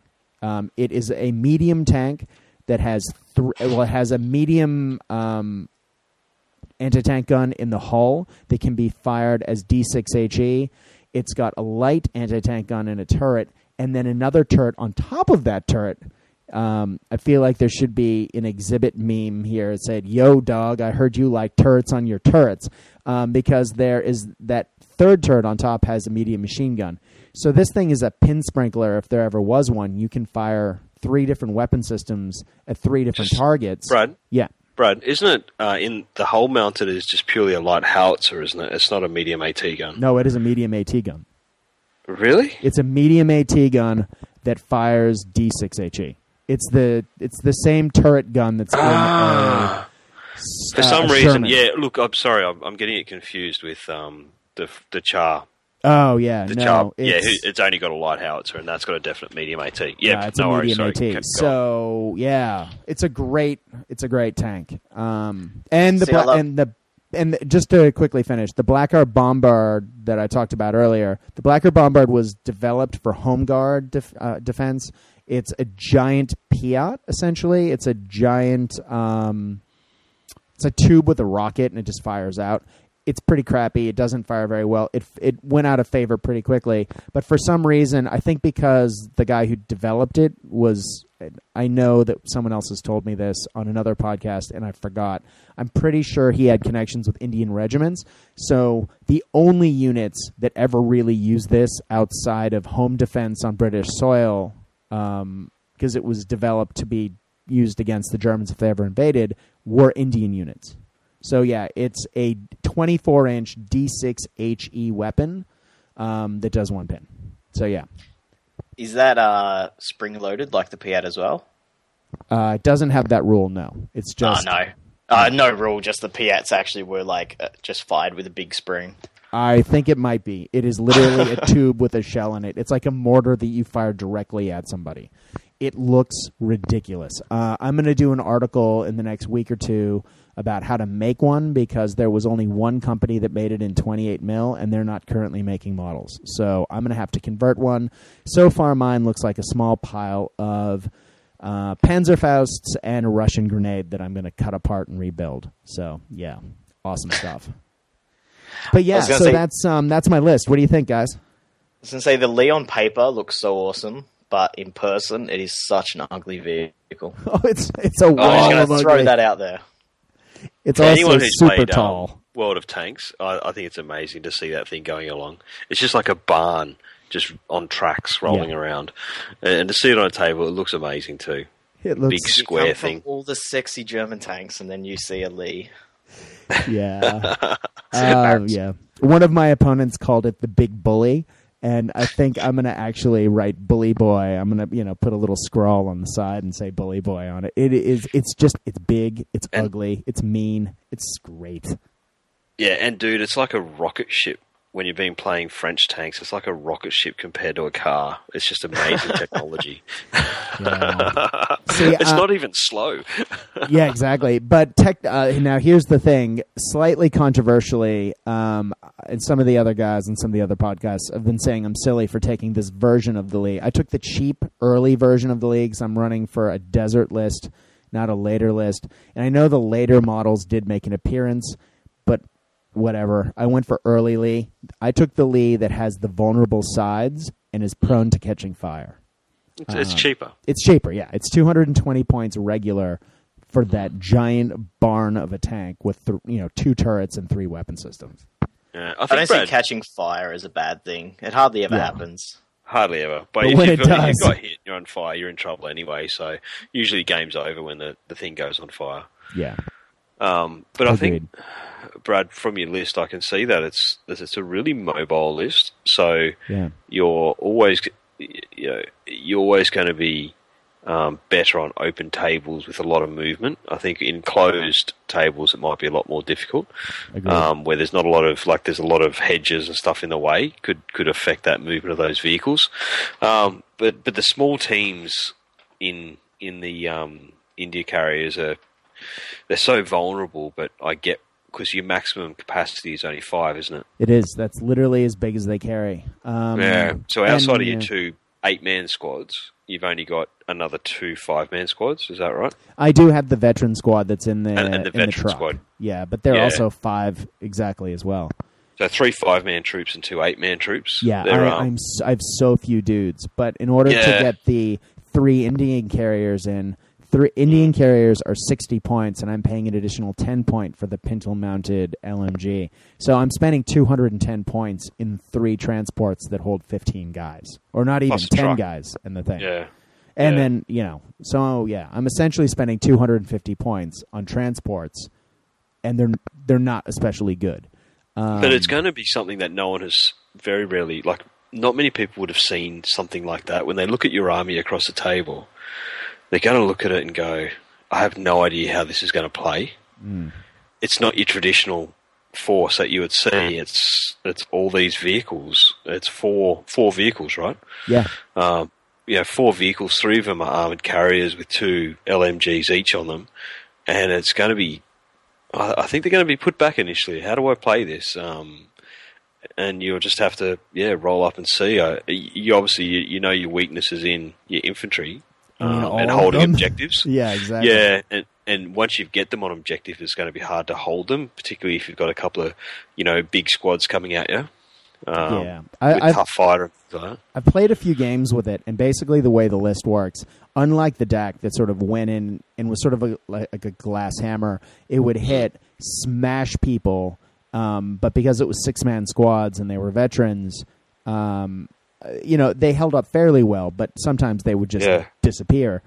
I'm running regular 5-man squads in open top transports. It doesn't hit is the other thing. 2 LMGs is not going to give you a lot of casualties in enemy models. So what this list has basically been doing, and it kind of works, is running around and splitting fire. So I'll often run the Indian carriers side by side, or at least 2 of them paired up, drive up a flank towards a unit, or 2 units, I should say. 1 LMG from the hull will fire at 1 unit. The other one will fire at that unit from the other Indian carrier, and then the pintle mounts will fire at a different unit. So 2 separate units will, have 3 chances to hit, which even if hitting on 6s is usually, not awful, which will put a pin on. And the whole idea is load up some units with some pins, and then especially if I can hit that side of the board with my free arty observer, then, I can start cleaning them up with the D6HE, kill a couple of guys using that, and then force a leadership test. If they have 4 or 5 pins, watch people go. That's the only way that works, because I've tried it a few I think another ways. thing to remember. Yeah. Another thing to remember too is the guys can then jump out if you've only advanced and shoot and add another pin. This is true. That's right. Yeah, they get that 3rd pin on a unit, and then next turn get up in their faces. The turn you spring your assault, you could potentially easily drop 4 pins on 2 or 3 different units. Now I should actually look up the rules on this. If you jump out of a vehicle and then in the next turn you jump back into the vehicle, can the vehicle still then shoot? But it can't move. No, it can't move. Okay. In the turn you embark on a vehicle, it can't move. Yeah, I found that if the Indian carriers don't move, they're dead. Because they're wheeled, they zip around at 12 I occasionally run them 24 inches, and if I can sort of put my army along sort of spread it out. I have 15 dice, so I often get the first couple of dice in the turn, which really gives me an advantage to move things around as I want or get those early hits off. With that, I've done I've done the setup across the board and then taken half my army and gone completely to the left or to the right and centered my, all of my attack on half of my opponent's army after they've spread out. And if they have an elite army that only has like 8 or 9 dice, and I played one of those today that had 9 dice, I just ignored half of the army, went out, started attacking one part, and then started whittling it down. Because I can't face an entire army with that force, but I can take out half and then turn and face the other. For sure. I can also see you doing what Brian liked to do with his Aussies, and which is get that arty strike in early and then capitalise through some vehicles that can move up and keep the pins adding up on those things so they're always on the back foot. Yeah. And I can see you playing it, that you get the arty strike in, it puts a couple of pins on some units, and by the time the dice rolls around, you've brought up 3 of those India carriers with 2 ability to pin 2 units each, and just putting those extra pins on. So by the end of turn 2, for example, they could have units in their back quarter which have got 3 or 4 pins on. And once you're at that level, you've just you own the table. You own that because they're not going to come back. 3's the magic number, and once you've got units breathing down their throats, because if you get a good road, 24 inches up the table, and then those LMGs are shooting out to 30, yep, you're covering everything, man. It's that whole shock and awe tactic. Big bang, artillery explosion, everything's in their face. They're not getting a chance to recover. You're dictating the movement on the table. They're already on the back foot, and they're rolling leadership tests or morale tests just to try and activate with 3 or 4 pins in the end of turn 2. Agreed. Could work. Yeah, it's very dice dependent. I had a few turns today where it just went all wrong. And I found that if somebody gets 3 or 4 pins on the Indian carriers, it's terrible because everyone that's in the vehicle also, even though they're Armor 7 armored cars, they're open top. So even rifles can put pins on them. Every time you put a rifle in the car, of course, the guys inside take a pin too. So all of a sudden, you have a unit in one of these vehicles that has 3 or 4 pins, and the only way to get rid of them is either to go down and stay down or to get out of the vehicle. And in order to do that, you have to pass a test. And these are regular squads. So if you get 4 pins on them, you need a 5. It's just not good. I think in the early turns, when you know that you're not going to get out of those vehicles, you just need to remember to go down, stay down. Yeah. Just to shed that 1 or 2 pins you might pick up in the first turn or 2. But when you know that you're not going to get out anyway. Completely agreed. And another thing too, what national rule have you gone for with the British? That's a really good question. I'm glad you asked that because I completely forgot to say that. I've gone for tough as boots. I did that because I thought it sort of represented... I was watching a lot of these documentaries, and a number of the Victorian Cross winners for the Indian regiments, there were a ton, like 20... Indian soldiers who in World War II got Victorian Crosses. And I was watching stories about those guys, and they were just, they were awesome in hand-to-hand. They were tough. They just fought and fought and fought. There was a story of an artilleryman who was surrounded by Japanese soldiers, and they lost sight of him in the battle, and he was protecting his gun. All of his buddies on the crew were dead. And they found him with what they called 7 serious wounds, surrounded, over his gun, protecting it, unconscious, with the bodies of 10 Japanese soldiers around him. And he was one of the guys that won the Victorian Cross. And they interviewed him, and he was just like this nice little guy sitting in a chair. And you're like, yeah, that dude's tough. So I gave these guys tough as boots, which means for every 3 guys, I get 1 additional assault dice in hand-to-hand combat, which, as I'm running 5-man squads, is hardly, maximal. Doesn't really make the most, but I like it. I think it represents the nature of that I wanted to give my soldiers, I should say. Yeah. Look, I mean, half that rule is determining what it is that you want to play with. True. And if you want to play with that rule, and you're comfortable playing with it, then it's great. I mean, you can argue that a more useful rule could be something like the blood curdling Vengeance? charge, or something which is like a lot of people go for that Up and at 'em. up and at 'em, and that in itself, we know that the mechanics say if you do an up and at 'em, you can shed pins on a failed charge, and that itself is a bit. I don't think you shed the... Oh, yeah, you do. You do. Yeah. You shed the one, yeah, sorry. Yeah, the one. Yeah, you're right. Not all of them, the one. Because you The one, and technically then count you as shed passing. the... Yeah, so you can just keep moving forward, but half the... like you can have those ones, and the blood-curdling charge is the one where if they haven't acted, as in the enemy unit hasn't acted, they still can't shoot at your unit coming in for an assault. Correct.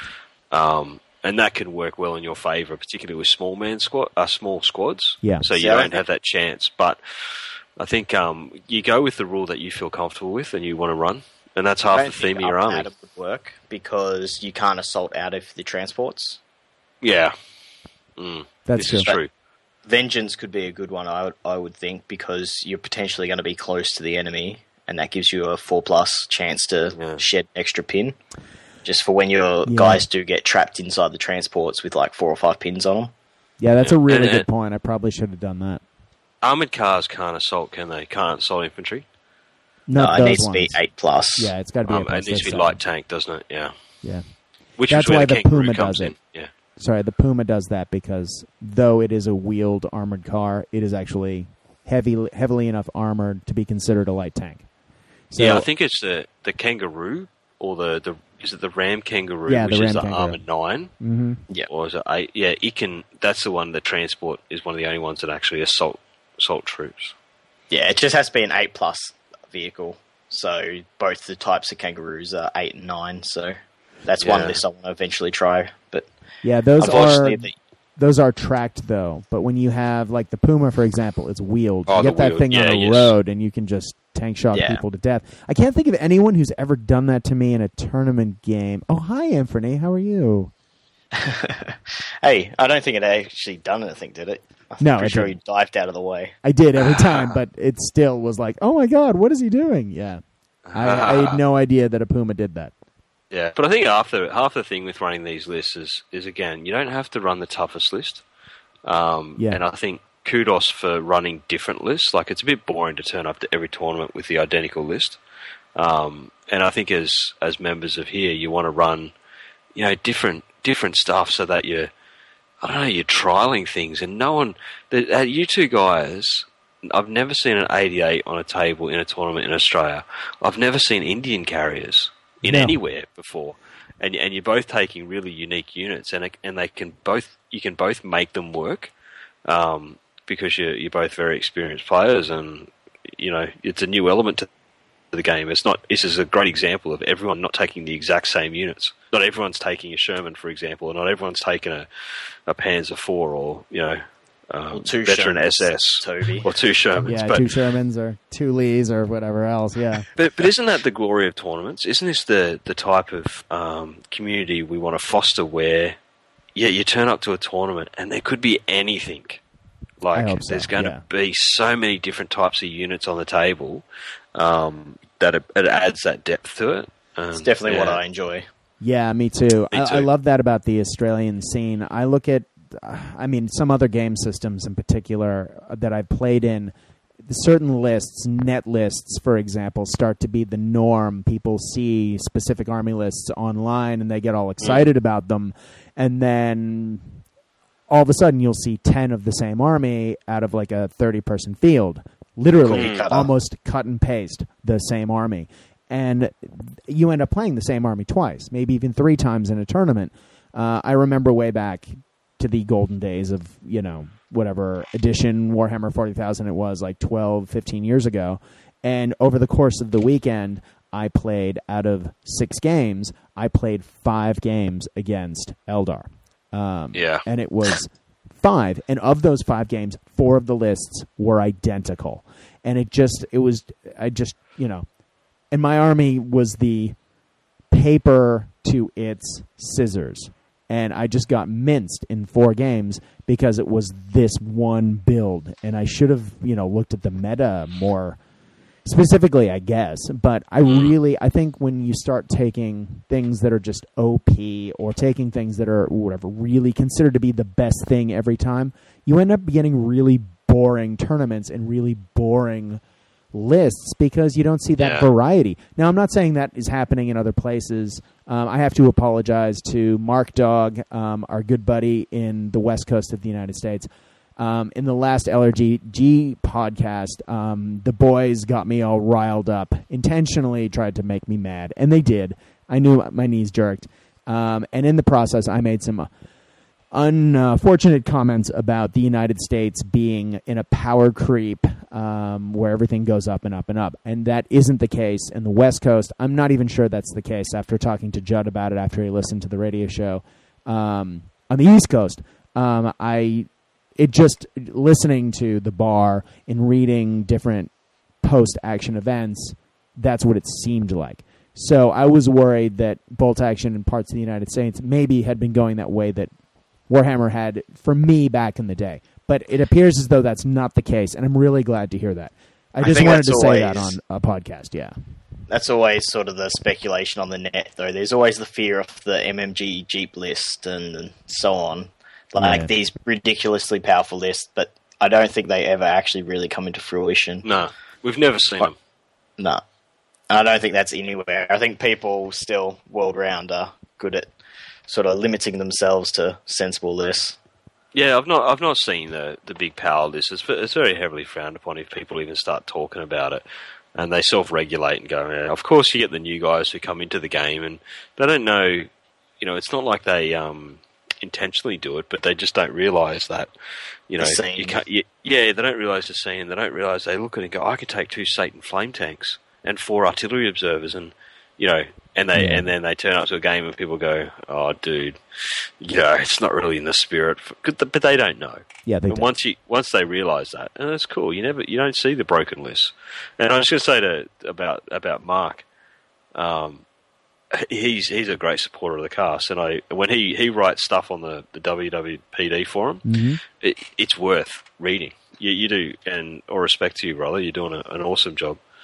And he's a great player. I mean, he brings some really insightful comments. Clearly, Mark and his friends play a lot of bolt action. I think they're actually running an event the same weekend as CanCon at Mugu Games. And, yeah, those bros, I mean, they do it right. They have a lot of events. They have a lot of campaigns. And, yeah, they just know how to play. Sorry, go ahead. Yeah. When I hear 1250 points, which is something that, we haven't moved to here in Australia, but it's certainly something that is spreading out a lot more. I feel like he's the origin of that, and he started off playing at 1250 points, and he's really, educated us, and I'm quite happy to play 1250 point games now. In fact, I've designed a list very shortly about the Italian campaign, which is 1250 points that we're going to chat about. That's right. The problem is when we go to 1250, they'll go to 1500. Actually, if they haven't, and I think actually talking to Mark, he has. We took on, with the last event, we took on the Home Guard Radio suggestion of going to 750. And the next the February event that we're talking about is 800 points.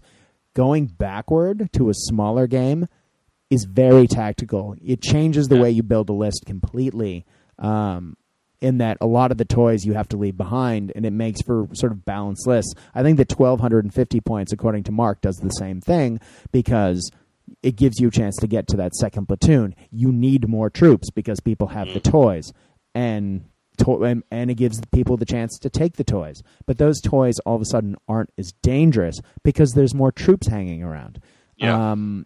So, yeah, I think maybe 1,000 points. Okay. We just get used to playing at 1,000 points, and certain things are over the top at 1,000 points, but maybe they're not over the top at 1,250 or 1,500 or at 750. I do feel like Mark is really, he challenged that thinking, that conventional thinking of always 1,000 points. Yeah, it's good stuff.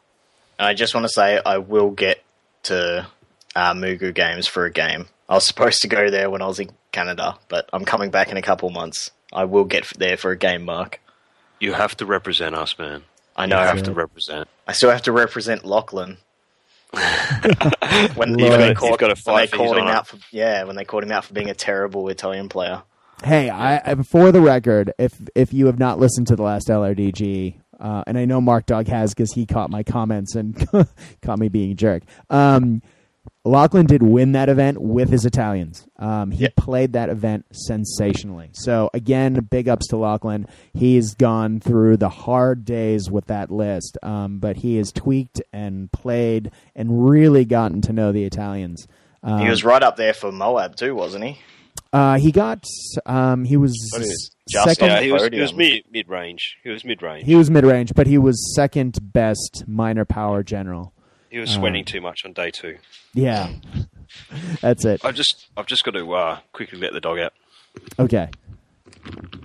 I feel like there should be a musical interlude there. Sounds like Dog, that should have been dog. the segue to Mark Dog, but Yeah, that's true. That's true. Yeah, dude. Yeah, Lachlan has put a lot of hard work in his Italians. I'm looking forward to see what he does now that he's trying something different. For those who haven't listened, he is taking Marines to CanCon, and so is Warlord Murica, and so is Warlord Tobu. So I'm the only member of the LRDG that will be playing Bolt Action at CanCon with not Marines. So anyway, moving on. also Yes. just to hit on how we're just talking about really unique armies, Brian's also bringing his Hungarians, which will be the first time I've heard Hungarians being used in a tournament. I'm super excited to see those. They look so good. Yeah, And is it- he's taking a Hetzer. I love the Hetzer. So And he's Those are gonna panic hit. painting. He's panic painting at the moment, isn't he? yeah. Yes, he Which is. his miniatures are going to look so bad. They're going to be horrible. Could you imagine what they're going to look like? I was going to say, that guy panic painting still is like 5 times better than what I can do. The dude can throw paint from across the room and it's going to look better than what I do. Dude, I look at his stuff, and I look at my stuff, and I look at his stuff, and I look at my stuff, and I'm like, how long did it take you to paint that? He's like, oh, it's fine. It took me a night. And I just look at it, I'm like, you suck. Took me 2 months to paint this 5-man squad. Shut up. Yeah, but he's really effective at finding those quick, but really effective methods that just work really well. Make the models pop, I guess is what I'm trying to say. Yeah. Well, Yeah. check out the boltaction.net for anyone listening, and he's got a couple of tutorials up there, and I think we can all learn a lot by having a look at those. That's right. Now, before we go to break and before we get into the whole Monte Cassino Revisited Part 2 Electric Boogaloo kind of thing, I did want to point out that, and I know I've said Home Guard Radio twice so far this podcast, so this is number 3. Home Guard Radio actually sent somebody down to the magical land of Oz, and it was sensational to see Al, Allie as they call him on that podcast, but Big Al to us back in Melbourne, came back to town with his lovely his lovely partner Fee, and we went out, had a couple drinks, and had delicious Chinese food, and just talked Bolt Action, and it was really good to see. Guys, community is so important. If you get the chance, if catch up with friends. I know most people would do that, but sometimes we get caught up with got to paint this model for this, that, and the other thing. And I was sweating painting my fins, and you know what? It was worth it to put the fins down and to really just hang out and just talk shop and catch up, and yeah. So it's important to have friends, I think, is what I'm going with that. Yeah, definitely. I mean, half these tournaments, the soldiers are a secondary thing.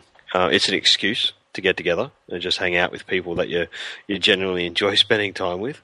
And miniatures is something you do while you're doing that. That's right. And I didn't not play him because I refused to play a flame tank, and he only takes them. We actually ran out of time. So I'm looking forward to the next time he comes to town, or the next time I'm in Scotland for the great, I wouldn't say rematch because we haven't played a Bolt Action game yet, but we played many others. I'm looking forward to the big match. Anyway, guys, I think, does anyone else have anything they want to add before we go to Monte Cassino? No. No. Great Let's big go. empty I'm hole. keen. I'm keen. All right. Let's go. Off to Monte Casino we go. Wargame Soldiers and Strategy magazine is the historical gamer source for product reviews, painting tips, and tutorials covering every genre from ancients all the way to the modern age. Each issue has incredible pictures and dioramas as well as articles written by the industry's most recognized names. Click on the WSS banner at the top of our site and use the coupon code WWPD to save 15% on your subscription today. WSS, it's time to play with history. We as hobbyists are always looking for that little extra something to make our army pop on the tabletop. Guys, if you are looking for some sort of great pin marker or objective, I highly recommend you check out LaserTouch. LaserTouch creates custom laser-cut plastic tokens for pin markers and for objectives. So what, you might say? Well, they make them for every nation in Bolt Action. They also make them for your favorite podcasts, the Ghost Army podcast, the LRDG. Bar is coming.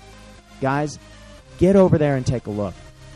They're inexpensive, they look great on the table, and they really do match your army and take it to that next level. Also, while you're there, make sure that you take a look at their custom-made Bolt Action figure cases. Custom made for Bolt Action? What's that all about? They have gone out of their way to take a look at 156 and 148 scale tanks and made trays to fit them. They also have infantry trays that fit within the cases. You pick what trays you want to put in those cases. There's also ones that hold support teams, 40 mil rounds, 60 mil rounds, or even large ovals for those huge guns like those 88s that you might have. Guys, if you want to mix and match, they have a template that you can go onto online and make custom trays that fit your army. Not a generic army, your army with your models. You need to look at. Stuff is great. There also new stuff coming, so make sure you get down to LaserTouch and check out their range. It is changing, it is exciting, and they're brand new. Be the first in your group to have a set of custom trays and custom pin markers. Check them out. Hello team, this is Patch, and welcome to Patch's Pedestal. I've got something that's been bugging me, team. Not overly bugging me, but it just, that itch that you just can't scratch. And it's about people's behaviour online in regards to this hobby. Now, for the majority of people, the overwhelming majority of people that when on Facebook or online forums are so very encouraging of other people in this hobby. Let's face it, very few of us get paid to do this, and we all do it for the love of the hobby, and we like to get along with others and play games. It just seems to be a very small element of people that pop up from time to time who seem to feel it necessary to belittle others for some sort of self-satisfaction, perhaps, or to let everyone know a superior knowledge that they may contain, and do it in such a way as to make people feel like they're not welcome in the hobby. And we see this, us here at boltaction.net and the Ghost Army podcast, of course, we put ourselves out there. And there are times where we get things wrong. Or really? Potentially. We never get stuff wrong. Yeah. But we always premise what we talk about in that we like to talk about the whole. And we all agree that history is amazing, and none of us are real textbook people in the sense that we love to play the game. We love the game for what it is. We talk about our history in context of the game itself and how we can take amazing points of history within time and turn it into a game of bolt action. And we do cop a fair bit of criticism from time to time in regard to these types of things, and we got big shoulders and we can cop that. But what we see is people sometimes putting things on Facebook, for example, asking for advice, and majority of people get on and say, hey, you do it this way, or you can try this method, and it's really encouraging. Yeah. But it only really takes those one or two people to get on and say nasty things, and it can really turn off that person from feeling welcome within the hobby.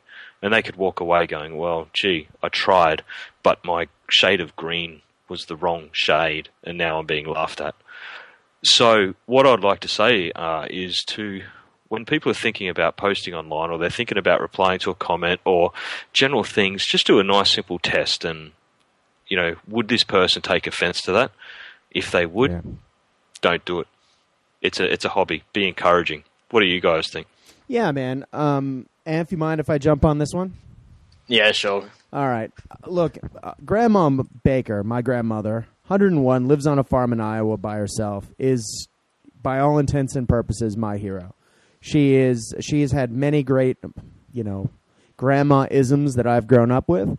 And one of her big famous ones, and I know it's one that most of you have heard before, it's cliche, but she uses it as a daily moniker. And as a result, I actually have this written on the wall in my classroom. Treat other people like you want to be treated yourselves. And though, sometimes we say things online that we may not, may come across more aggressive than we mean, or may come across in a manner we don't want. Look, guys, you want to treat other people like you want to be treated yourself. It's common courtesy. If you didn't know something and you were reaching out and you wanted some help, you would want somebody to help you. At least I do. I'm always putting questions up online. And I think it's important that we just keep that in mind. I can think of at least two people who, since Bolt Action came out, tried to enter into the community. One person painted up a few things and put them up and didn't get a very nice comment. It kind of pushed him away for a bit. But the other one didn't even get to that. Posted online, said, "Hey guys, I'm new to the game," and because he didn't know, the terminology, he threw out the term neckbeard, for example. Now I know on other podcasts, some of which I'm a part of, that term's thrown around loosely. And some people don't like it. Well, the response to his playful, "Hey, I'm here. I'd like to, become part of this community," was he got not only grilled online, but he was then personally messaged on Facebook, through Facebook, really aggressively. And it drove him away for good. He's never come back, which is a real shame because he's one of these great players that builds community that just, is just a wonderful guy to have around. And, it's too bad that stuff like that happens.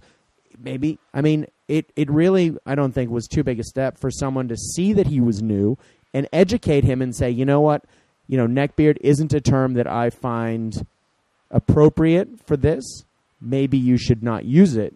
In fact, maybe you should do it because of this. And he would have been educated. He wouldn't have taken that the wrong way. And, he would be playing Bolt Action today. Our community would be better.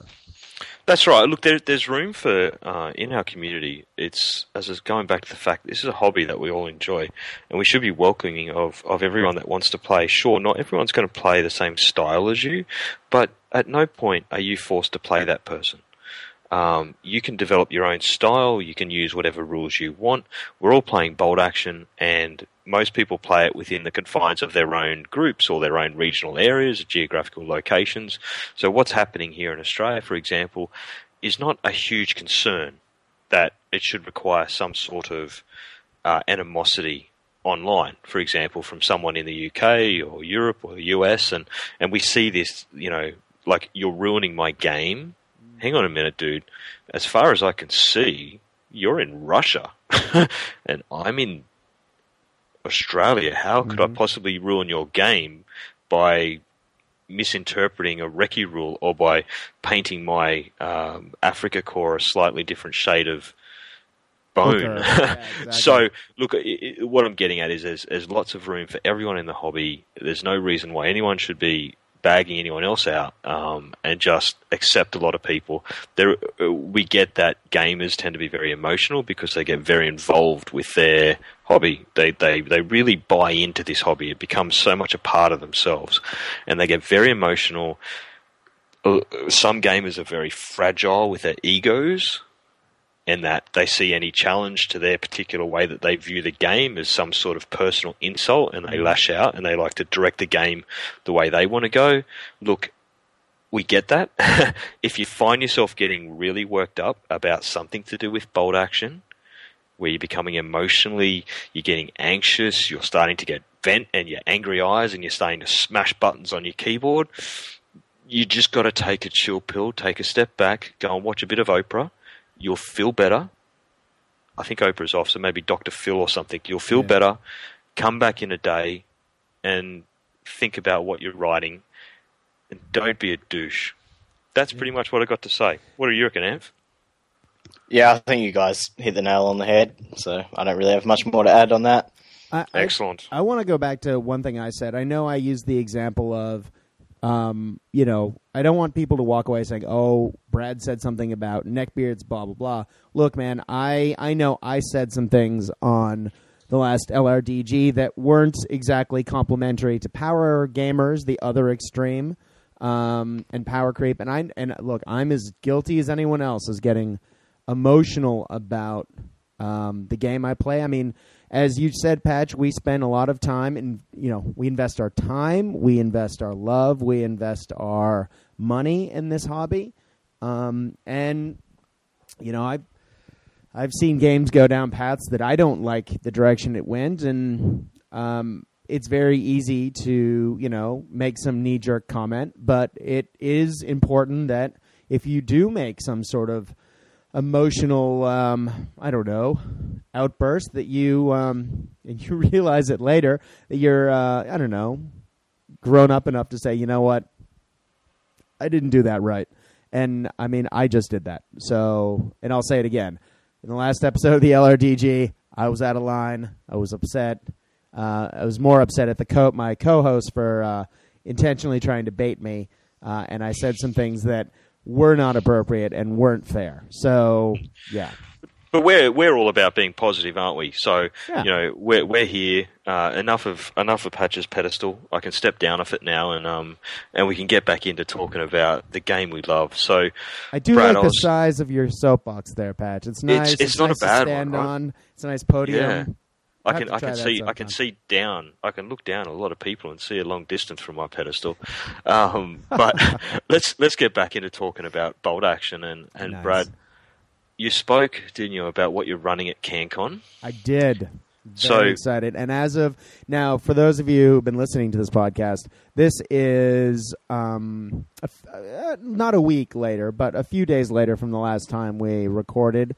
And since the last podcast, as of today, I have finished painting my army for CanCon, and I am ready to go. So I am very excited. And I have to say, I am super excited about my Blackheart Bombard. Very good. Scratch built one. An article will be on the website soon. Man, It looks I pretty look awesome. down on the table and I just think, wow, I can't wait to fire that at some bros. I don't know if it's going to do anything. I am just really excited to see it. Can you go through what its stats are? Yeah, it's a 24-inch direct firing fixed team weapon that is D6 HE Wow. and causes. I think it only causes one pin though. Okay. But it's either But that or surely- it's an surely- armor pen of one or something. Yeah, Isn't- it's isn't not great against D6 vehicles. It'd probably D6 use the auto same baby? pins. Yeah. Yeah. All right, it's D2.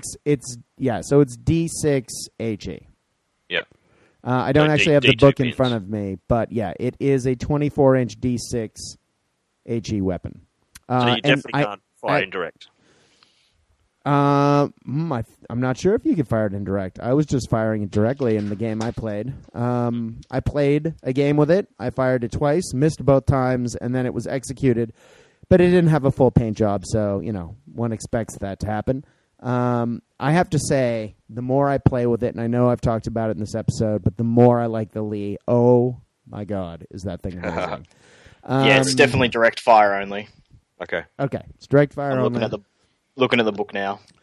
one thing I didn't realize when we recorded earlier, though, and I wanted to clarify, the Lee, I said it has 3 tiers of weapons. It's got the medium AT gun in the hull. It's got the light AT gun in a turret. And then it's got an MMG in a little turret on top of the other turret.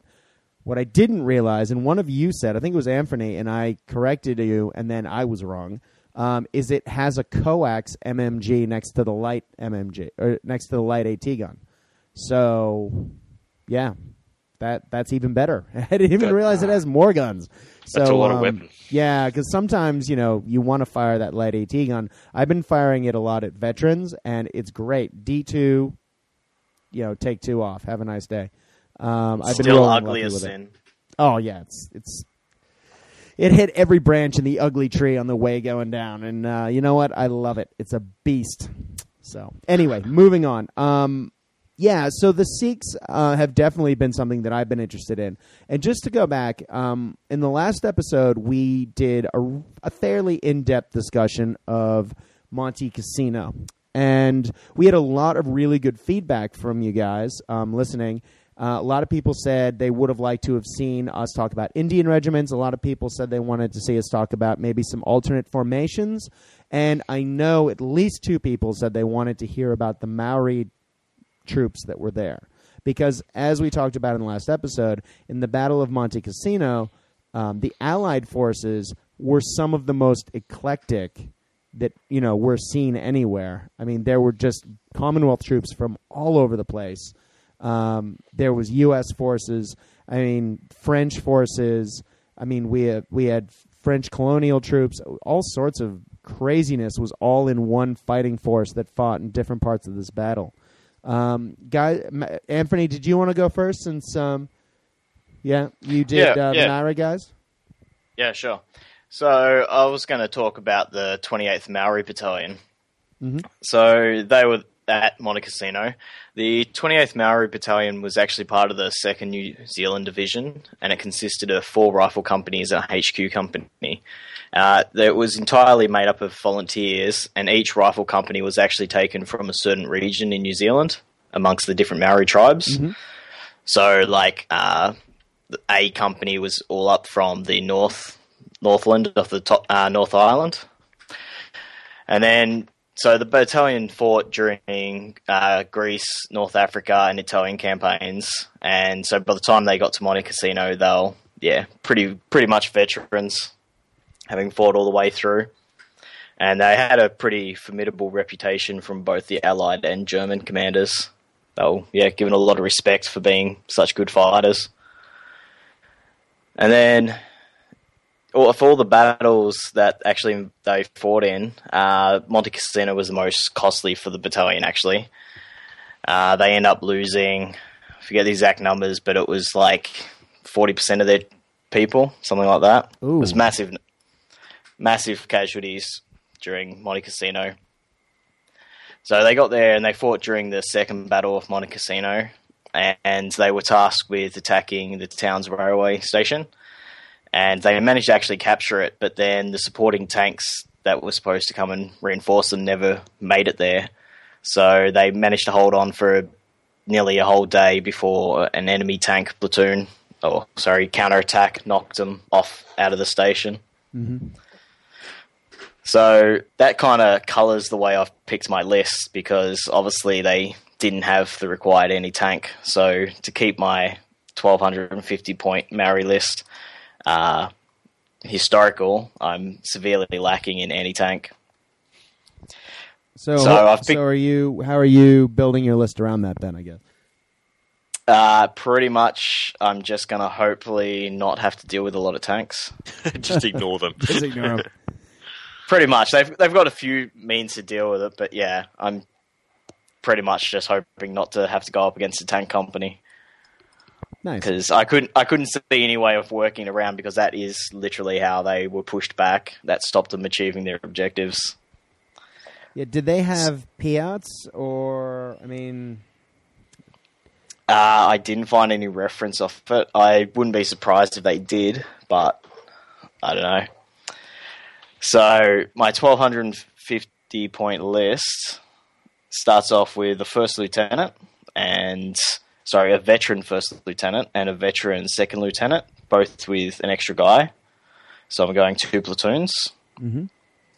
So it's obviously going to be veteran heavy because they were veterans by the time they got to Ely. Yeah. And to represent the Maoris being such tough fighters, I'm actually going to use the commando sections as my general squads. So they have tough fighter. All right.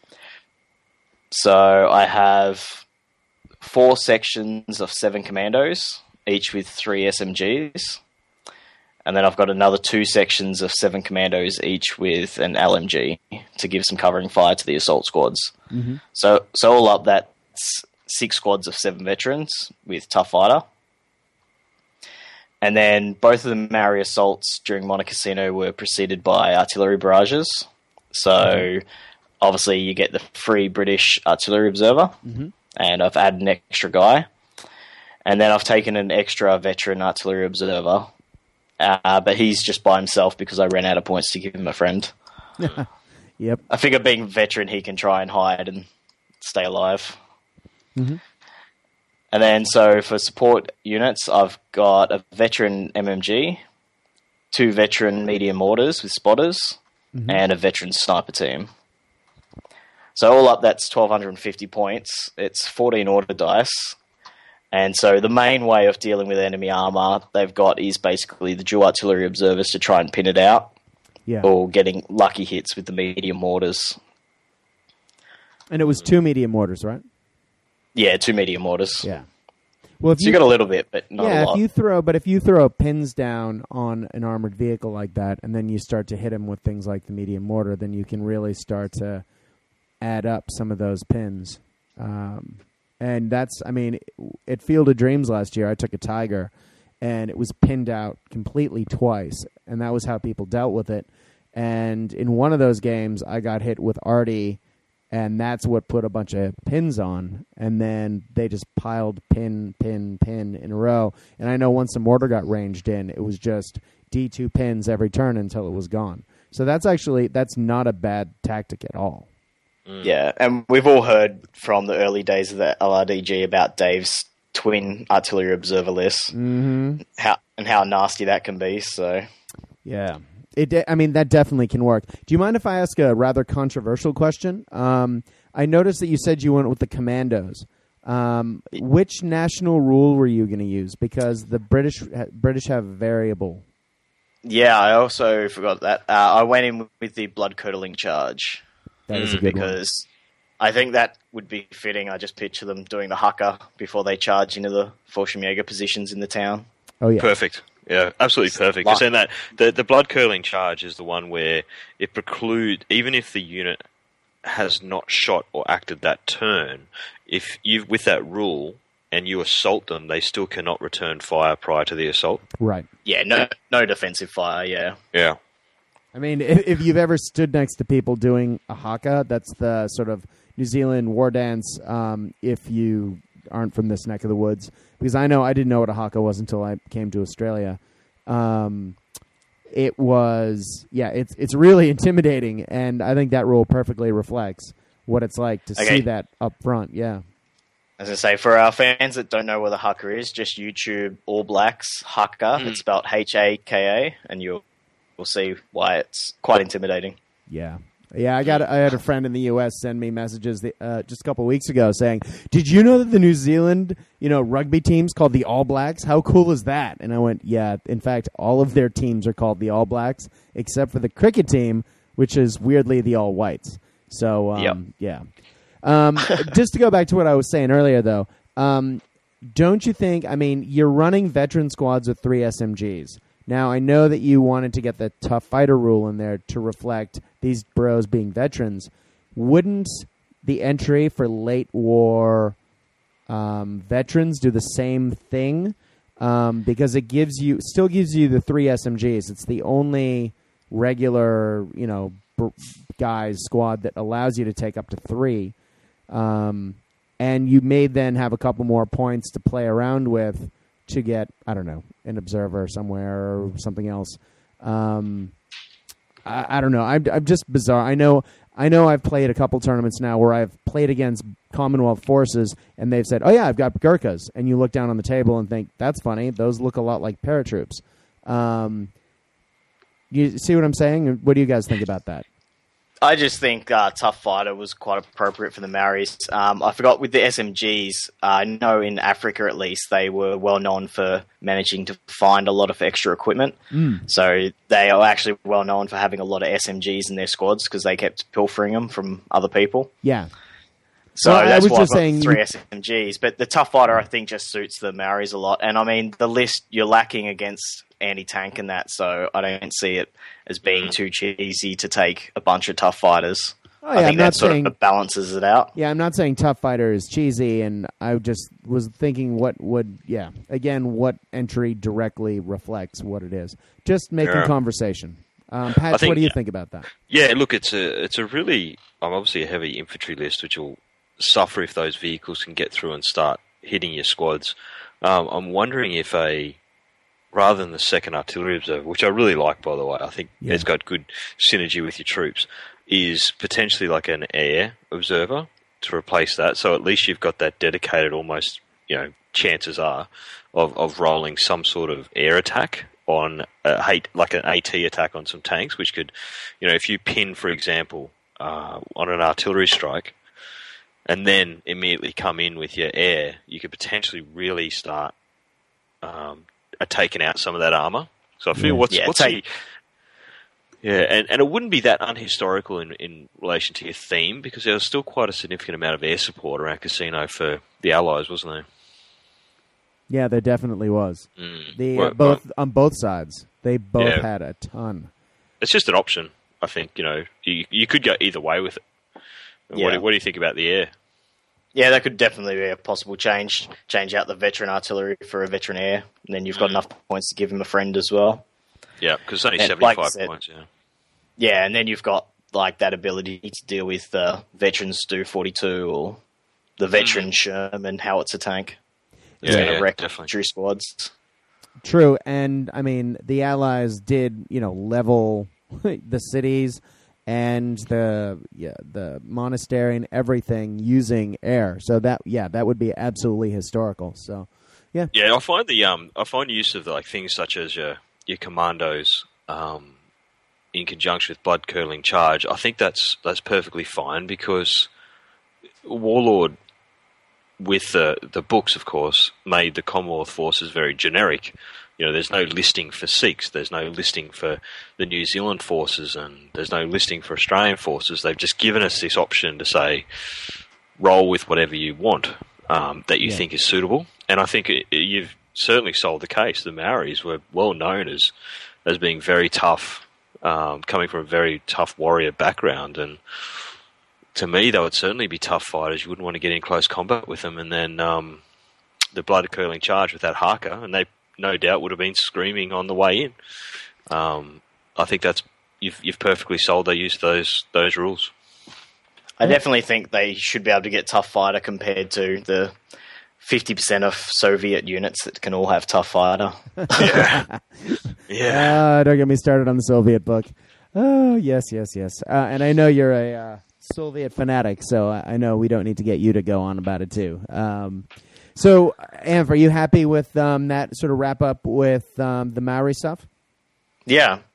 Cool. So like I said, it's going to struggle against tanks, but if you want to try and run, I find if you want to run a theme list, you've got to keep to the theme, even if you just have to try and think of creative ways to deal with it during the game. Go for the objectives, try and ignore the armor, whatever.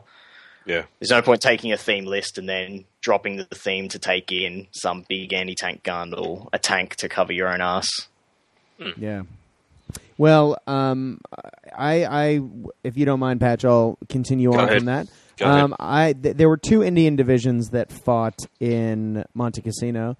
The 4th Indian Division actually fought alongside. They arrived alongside the 2nd New Zealand Division, and they spent a lot of time fighting. The 1st Fallschirmjäger Division.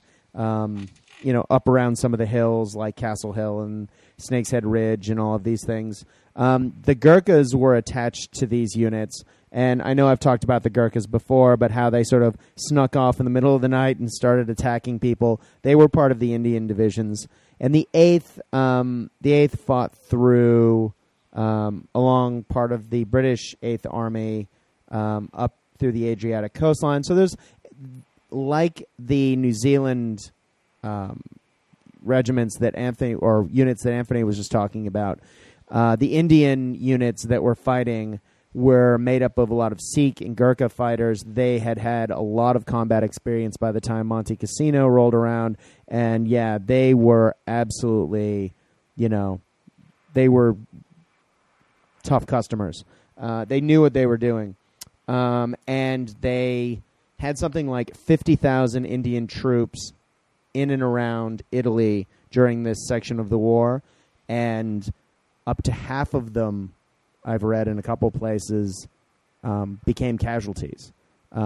They suffered horrific casualties earlier on, and this isn't the case because earlier on in the war, there was a lot of sort of British mismanagement by sort of English troops, leaders mismanaging Indian troops. At this point, the Indians were sort of seen as really, tough customers, so they were getting some respect, and it was all working out for them. So because of that, they had done a lot of fighting in mountains. They'd done a lot of fighting around rivers. They were really into the rough terrain fighting, and part of that was, if you wanted to build a list, you could go a whole bunch of different ways. Mainly because I'm obsessed with that ugly little armored car, the Indian Carrier. I went with something they were also known for, which was reconnaissance. They did have access to a lot of universal carriers. They had a lot of access to Indian carriers. And, yeah, they would go out and, scout around. So in my mind, I was thinking building a list around a platoon or two, two reinforced platoons maybe, where you have a leader, maybe another guy, in a Tilly staff car, which is essentially a Jeep, and just sort of drive around with those guys, providing, leadership bonuses where needed, I suppose. They can jump out and help people rally. And then you have a bunch of Indian carriers, so a bunch of 5-man squads in Indian carriers. I was thinking regular, probably more veteran, though. And then take a selection. Indian carriers come standard with 1 LMG in forward hull, but you can replace that with the anti-tank rifle, or you can also add a light machine gun in the turret.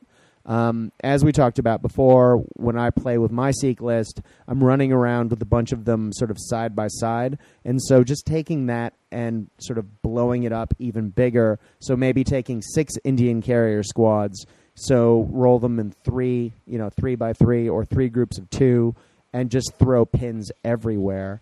As Anthony was saying, the British do get an artillery observer, and in some lists you do feel funny that, maybe this doesn't reflect the battle, like maybe commandos raiding, off of a German coast. They may not have, some sort of artillery support available to them, but at Monte Cassino they definitely did. So, just having that ability, you have these recce units running forward, seeing the enemy, calling down an airstrike, and then zipping back.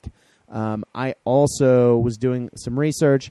Indian units used I always say Humbler, but they're Humber armored cars. So maybe take a couple of those. And I know they were more used, I believe, in the desert. But taking a Stuart tank as a recce tank that removes the turret. So take maybe a late war Stuart, and it replaces the turret with an HMG. Mainly because they were doing a lot of mountain fighting, they needed more tracked vehicles. The armored cars were good about sort of zipping around in some of these places, but I was trying to think, how could I get away with this without the obligatory, because we see a lot of trucks in lists down here, and I'm assuming in a lot of other places. So how could you build a fast list without trucks? I guess was my mentality. And yeah, that's where I was going. Just going with sort of spamming speed, fast units. Sure, it doesn't have a ton of AT, but you'd have maybe an HMG. The Humbers have light anti-tank guns, and if you take a few ATRs, anti-tank rifles, on the Indian carriers, that can take care of that. And man, you're going to have enough anti-personnel shooting till the cow come home just to pin things out. Pick one part of the battle, focus your force on it, redeploy in a way that your opponents, you're never facing your opponent's whole army at once. Otherwise, with a list like that, you will lose. And as, Indian carriers blow up, as they do, or if guys get stuck pinned in them, that's when you zip up with your lieutenants to jump out and give those leadership bonuses to help them get them moving again. Anyway, that's where I was thinking list-wise. And as far as what you were saying with the national rule, I think the same national rule applies to the Sikhs, or maybe Tough as Boots, because they did have a reputation as being great in hand-to-hand combat, and it just gives them a couple bonus hand-to-hand combat attacks. So anyway, that's where I'm at. What do you guys think? Yeah, I like it. I think it's a lot like your actual CanCon Sikh list. Like, using that speed lets you decide where the battle's going to be fought. Yeah. Mm. Yeah, the mobility. Sorry, the mobility is with so much mobility in your list is not something that we see very often. And I think I said it before. It'll really put people off. How do I deal with this? So I like it. The only thing with the Tough as Boots is if you're going to have small units, it's not really going to help you much, is it? If you've got like 5-man units to fit in the Indian carriers, you're only getting one extra attack. I agree. It's not optimal whatsoever, but I kind of like that it isn't. It gives my guys, an attack or two extra depending on the size of the unit. In this case, most of them, since they're all going to be in Indian carriers, because for every 3 guys, you get +1 attack in hand-to-hand combat. So it would give a unit of 5 guys 6 attacks, or 7 attacks if you put an SMG on one of the guys. Yeah. Excuse me. In the squad, and I think that might work as cleanup. I've played a few games with my Sikhs now, and while 5-man squads with 1 SMG and Tough as Boots don't look like they do much, after you've put quite a few pins on somebody, and you just you roll up and jump out and shoot them, if you can cause a few casualties, they fail a leadership test, they run. Or if they're really just down to almost nothing and you need to clear an objective, that's not a bad option to assault in. Get 6-7 attacks on somebody, and then wipe them, and run. I guess that's another good point though. If whoever you're charging is going to have a whole bunch of pins on them, you're not really worried about defensive fire anyway. That's true. And the other thing is 6s on 6s to hit you. Yeah, if you're able to hit and put a bunch of pins on somebody but not kill a lot of guys. I played a veteran Fallschirmjäger army the other day, and there were a few units that I literally got 7 pins on.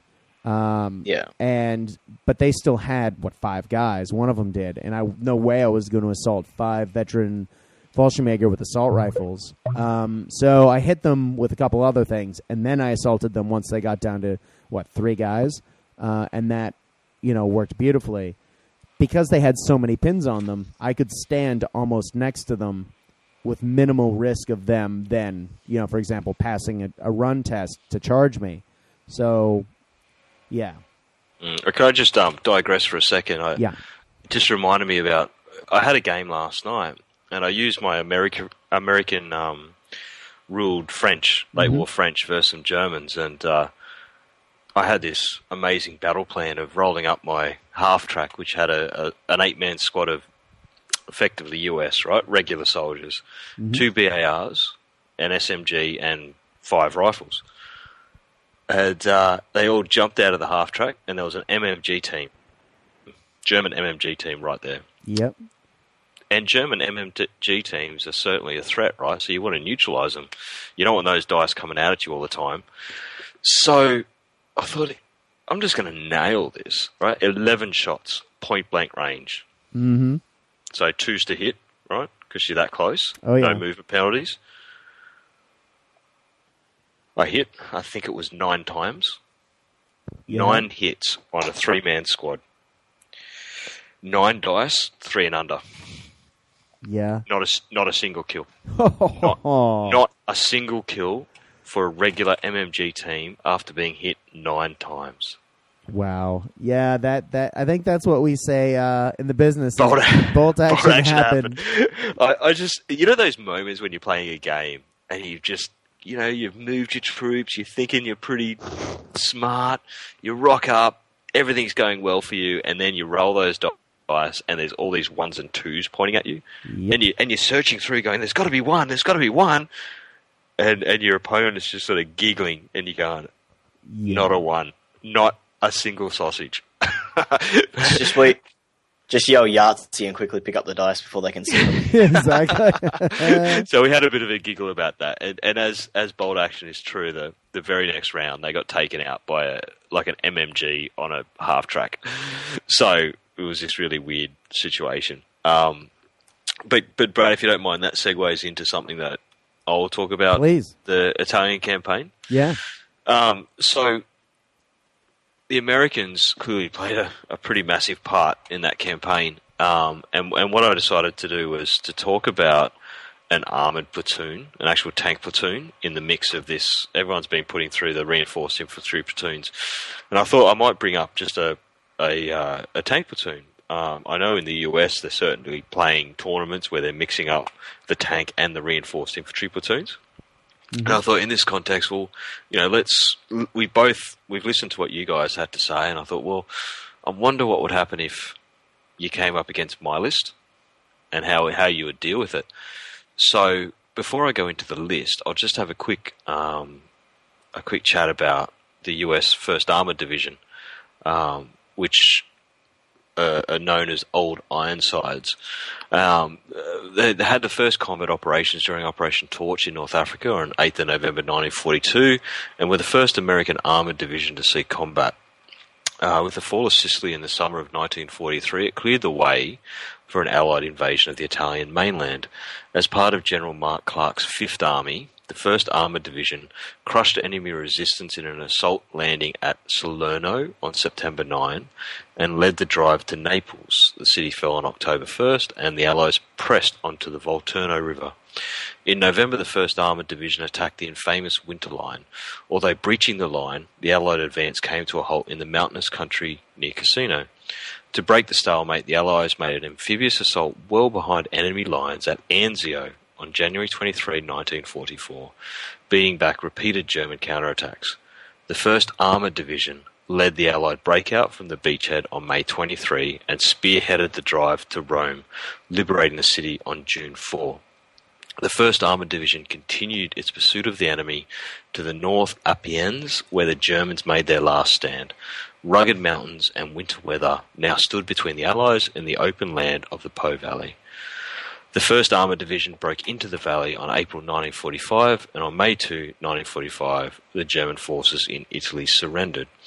So the US 1st Armoured Division was right in the thick of it from day dot. So I've developed this tank platoon, and look, I've only played a couple of tank games. I'm not that skilled in building lists that may be smashed, but I thought, let's just see how I go. And I always thought how it probably would work is the same types of vehicles and maximising the use of I think it's the radio network with the +1 for the same type of vehicles with 3 of them. I've gone with the Commander being in a 75mm Sherman, just very simple. It's got the turret-mounted medium anti-tank gun with the HE D6. It's just regular, so the standard M4. Instead of going for a pintle-mounted HMG, however, I've gone for a pintle-mounted MMG. Mm-hmm. So I think, having played a few games now, the HMG is really great for taking out, for that +1 pen.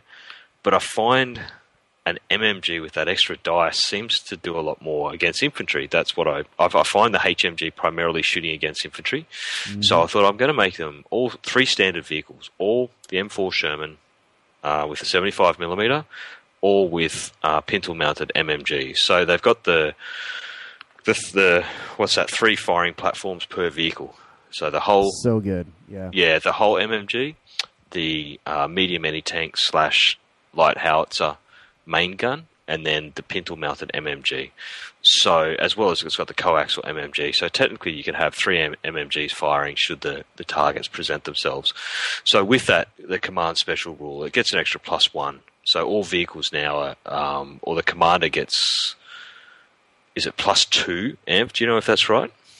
Yeah, with the radio network, it gives you an extra +1. Yeah, so you're doing pretty well at +2. Regular troops at +2, so you're rolling 10 straight up to get them moving. Now, with that sort of armoured fist like it is, there's 3 medium tanks you've got to deal with straight off the bat. Right. It's a lot of firepower. So if you're coming up against an infantry list like the Maoris or even the Sikhs with your light vehicles, that's a lot of firepower coming down range. You know, if you think about those 3 vehicles, how they can put out effectively... what's a HE? D6 is 2 pins, so, you know, if you look D2. at lots of... Yeah, D2 pins plus pins for the MMGs, you're going to be pretty much shutting down units if you focus on only 1 or 2 per turn, just for pins. Absolutely. Yeah, so both those lists that you had probably aren't doing a huge amount against these guys, particularly, you know, you're rolling armor 9 front end, and even if you've got light anti-tank guns, you got to get close, right? Because over half range, they're only +3 pen. So you're not even penetrating, you're just doing glancing blows.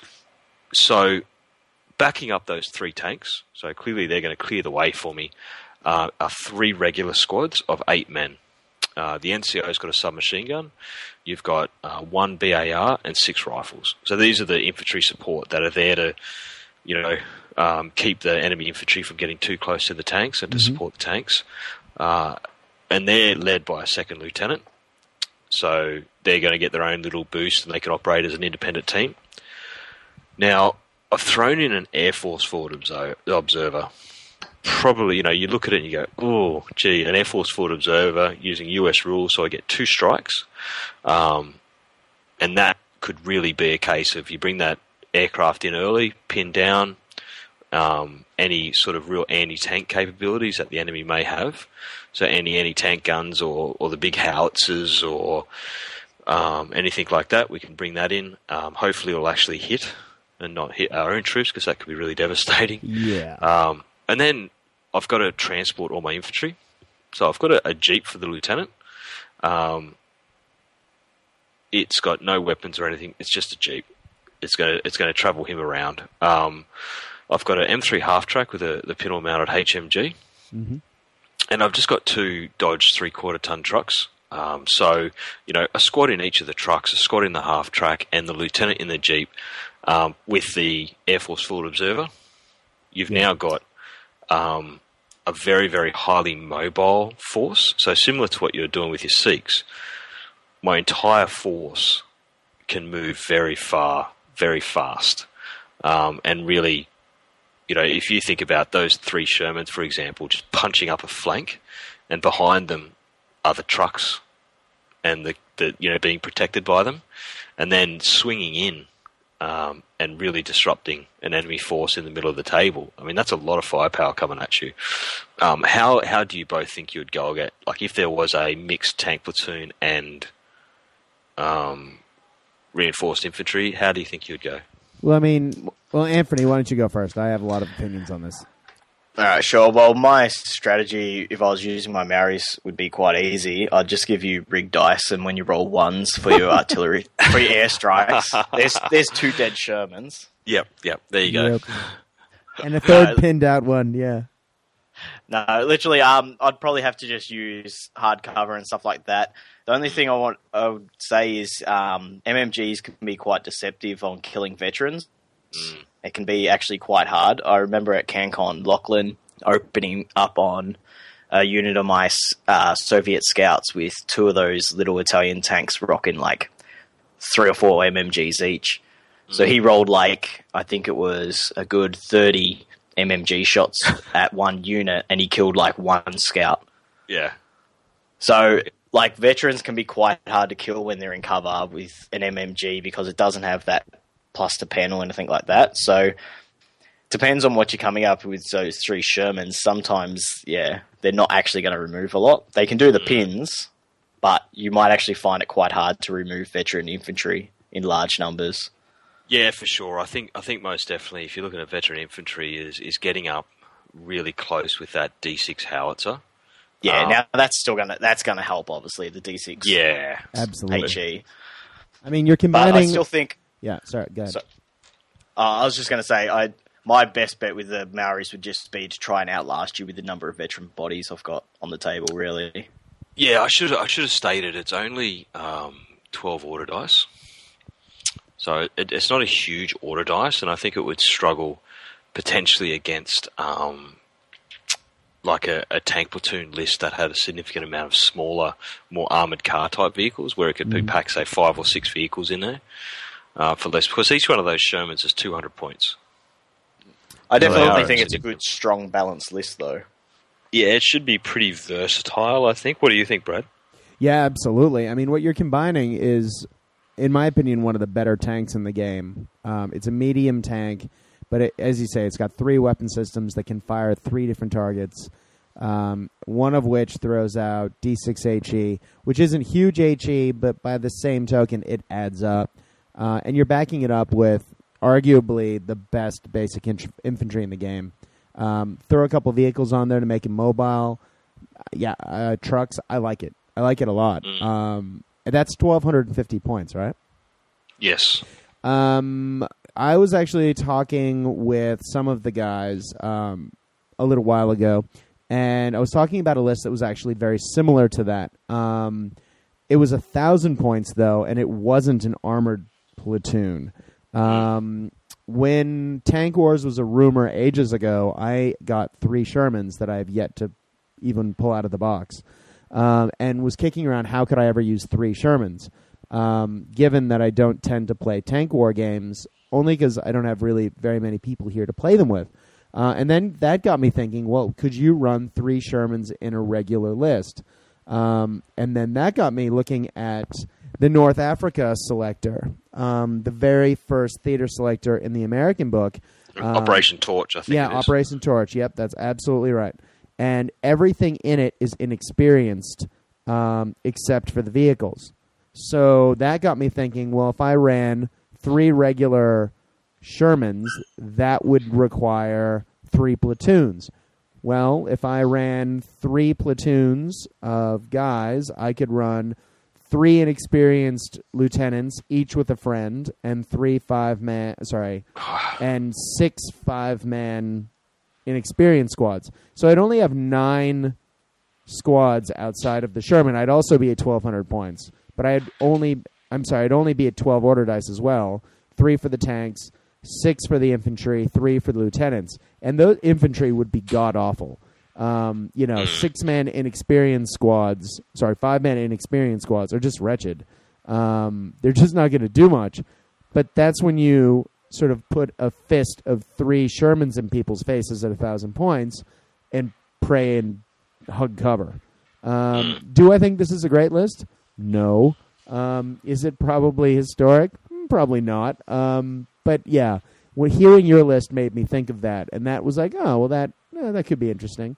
And I think the more that we play around with the idea of getting, mixed infantry and armor, I mean, it really has changed the game, especially with the introduction of that.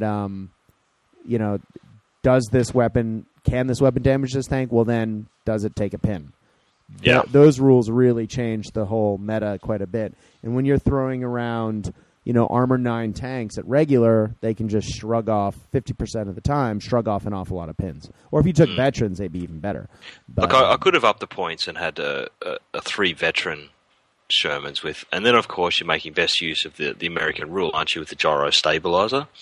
And then you're basically not vulnerable at all to anything that can't penetrate you so anything with +3 or less, or no, any ATRs or HMGs wouldn't be able to penetrate you at all. And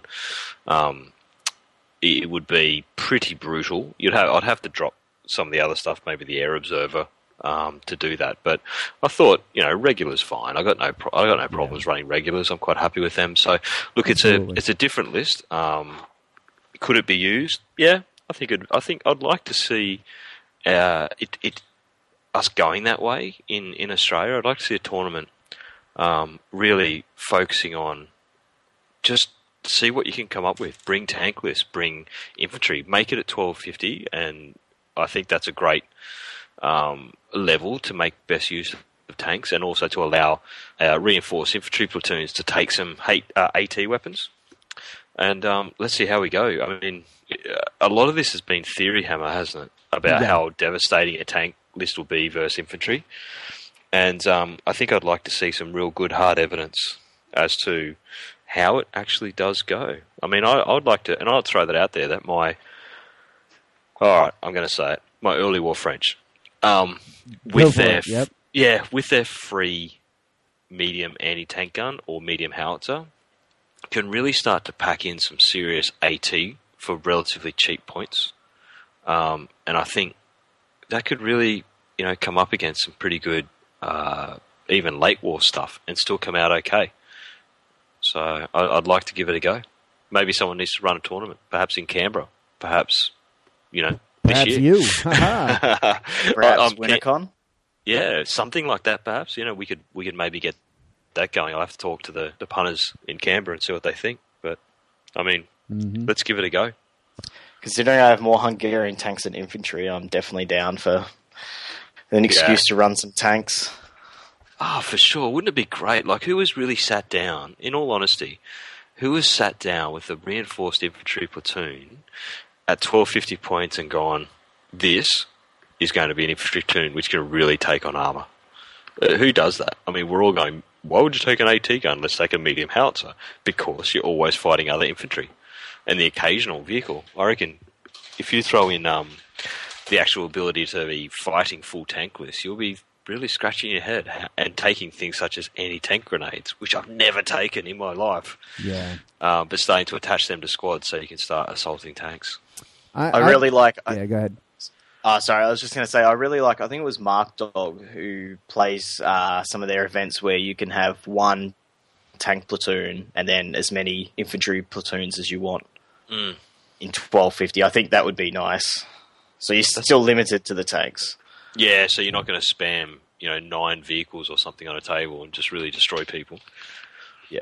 I'd love, yeah. I mean, as we say, there's so much scope for people to run really neat events. I mean, I know in the UK they're running tournaments where you show up to a table and the mission goes to the table. Not everyone plays the same mission at the same time. That sounds interesting to me. I'm not sure I could see how that works or how that's more fair than everyone playing the same mission at the same time, but I think it'd be really interesting to see. And those guys have obviously run it a few times at a few different tournaments. I'd love to see something like that in operation. Love to see, just as you guys are saying, just putting boots on the table and trying things out. I think especially now that we're seeing these campaign books out, maybe move away from a tournament in the strict sense of the word and have sort of a campaign day where you come and you play part of, and maybe you play part of a side and you add up the points. I mean, it's just changing the way we play. I think, one key thing that I got from our conversation with Alessio a few podcasts back was you have to play games and you have to have hard evidence if you want to, say, steer the direction of the game, or if you want to, get on Facebook or message Alessio and say, hey, you need to change this. You need to actually have done it, and you need to roll these tournaments through. Like, there was a lot of panic and a lot of people screaming around with their arms in the air when the suggestion of tank platoon and infantry platoons being in the same competition, same tournament. It was pretty bad, wasn't it? There, people just completely going nuts over it, but it had never been done. People had to change their armies. I mean, people don't generally people don't really like change. A new edition comes out, people are always complaining about their lists that have changed. Oh, I can't run my army the way I used to. Yeah, but I mean that really does break up the stagnation of the game and reinvigorates things. So yeah. Oh no, you're making me go outside my comfort zone. What am I going to do? Yeah, exactly. And so get out sometimes, there and don't get me wrong. Hey, I've lost entire armies. I know it stink. Oh wait, I can't just not run my army the way I ran it. Wait, it doesn't exist anymore, or that doesn't, like, my army fundamentally doesn't work anymore. That's a problem. I get that, and that is painful. But in order, sort of for the greater good in the game to keep maturing, got to do different things. And it is, and we as players need to play the game in different ways, so we can, as you say, make constructive, comments and, provide feedback that, Alessio and people at Warlord can use to, come up with a second edition or to, come out with some new bonus rules and campaign books coming out. So, well, like after Moab, I did up a bit of a, this was the tournament. This is what was very positive about the tournament. This was potentially, some areas of improvement using the evidence of however many games we had over that 2 days, and then sent it off to him and sort of went, there you go. Here's some evidence from a tournament. And I'd highly encourage all tournament organisers out there at the end of their tournaments, if they found something which was really, an example might be the Recce rules. If you found people consistently getting frustrated or consistently having a problem with Recce, and you could actually point at the evidence of that, then that's something that the guys who create and maintain our wonderful game would be interested, I think, to hear. We just don't. I don't think they want to see a mad rant Facebook, smashing keys, I'm really angry, this all sucks, the world is terrible post, because they go, yeah, whatever. Yeah, exactly. Well, on that, if you're going to offer feedback, also let them know what actually worked as well, what works really well, because then they know what not to change. Most definitely, it's got to be, you've got to structure your feedback to such things that this is really good, this worked really well, this is areas that didn't work so well. And these are potential solutions, or this is what the guys were talking about would be a good solution. Things like the Recce rule, it keeps popping up again and again. And the latest, one of the erratas that came out recently, where it was like, a unit on ambush cannot activate when a vehicle recces because it's neither a run nor a advance move. And it's like, to me, that seems really odd. And if people find they just cannot kill recce vehicles in tournaments, that's something you could possibly look at and say, well, maybe we could remove that, or, this prevented people from having fun. Yeah. Yeah, so, exactly. Go ahead. Yep. Well, while we're talking about different ways to run tournaments and that, do you mind if I spruik a couple upcoming tournaments? I thought you'd never ask, my man. Please go ahead. All right, so P. Beckus over in Western Australia is actually running the 3rd annual Western Australian Bold Action GT. Nice. It's on the 21st of February at Perth Military Gaming Group in Melville. There's 20 spots available. It's $10 entry, and players actually have to bring 3 lists, a 500-point, 600-point, and a 1250-point list. Oh, that's interesting. Oh, that's all the information we've got so far, but yeah, that sounds quite interesting. So I'm assuming you're going to be running those 3 different lists over the day. That's sensational. So you sort of escalate as you go. That's awesome. I love the idea of that. And the fact that this will be the 3rd GT, I know we constantly talk about this, that, and the other Australian scene. For international listeners who may not have picked up when we talked to Terrence in the northern area of Australia earlier, P. Beckus runs sort of a lot of events on the west. I know he's got a strong gaming group around them. Lots of tournaments, lots of events, lots of people playing. Terrence likewise does things more north, and his group, I know he's not alone. I know there's a lot of things being run up there as well. When we sort of talk about the great Australian scene, I know that we are often blinkered by the fact that we're talking about sort of Melbourne, Sydney, Canberra, which Melbourne and Sydney are the largest cities in Australia, but definitely doesn't mean that there aren't other large cities. You have cities like Brisbane and Adelaide and Perth and so many other places where bolt action are being played, where there's strong scenes. That we need to be inclusive. So I'm glad you brought that event up. And speaking of people in the region, was there another event you want to talk about? Yeah, there's also another tournament on that same weekend, so the 21st and 22nd of February, but it's actually in New Zealand, in Auckland. It's called Battlecry. It's a big part of a big convention there, and that's a 1,000-point list, 5-game week tournament, and talk to Dave Mulder on the group, or you can just look up Battlecry. So that's looking like a good one. Unfortunately, I won't be able to afford to fly back to Auckland for that one, but I'd like to go probably the year after.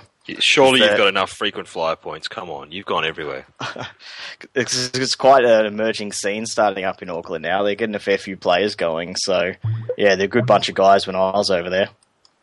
That's awesome. So yeah, get on that if you're in the area or if you want to take a trip. Auckland's a pretty nice city. New Zealand's pretty good this time of year. I have to say, Auckland is a great city to visit. I haven't been in a little while, but I'd love to go back. So beautiful. Yeah. There's have you guys ever heard there's a joke about New Zealand? Anyone? Where there's this guy goes to a church in New York City, and there's a payphone in the corner, and it says, direct line to God, must spend $20,000. He's like, wow, that's a lot of money. I can't do that. Goes to L.A., goes to a church, same thing. Same phone, except it's $18,000. He's like, that's a little bit cheaper. Still can't afford to do that.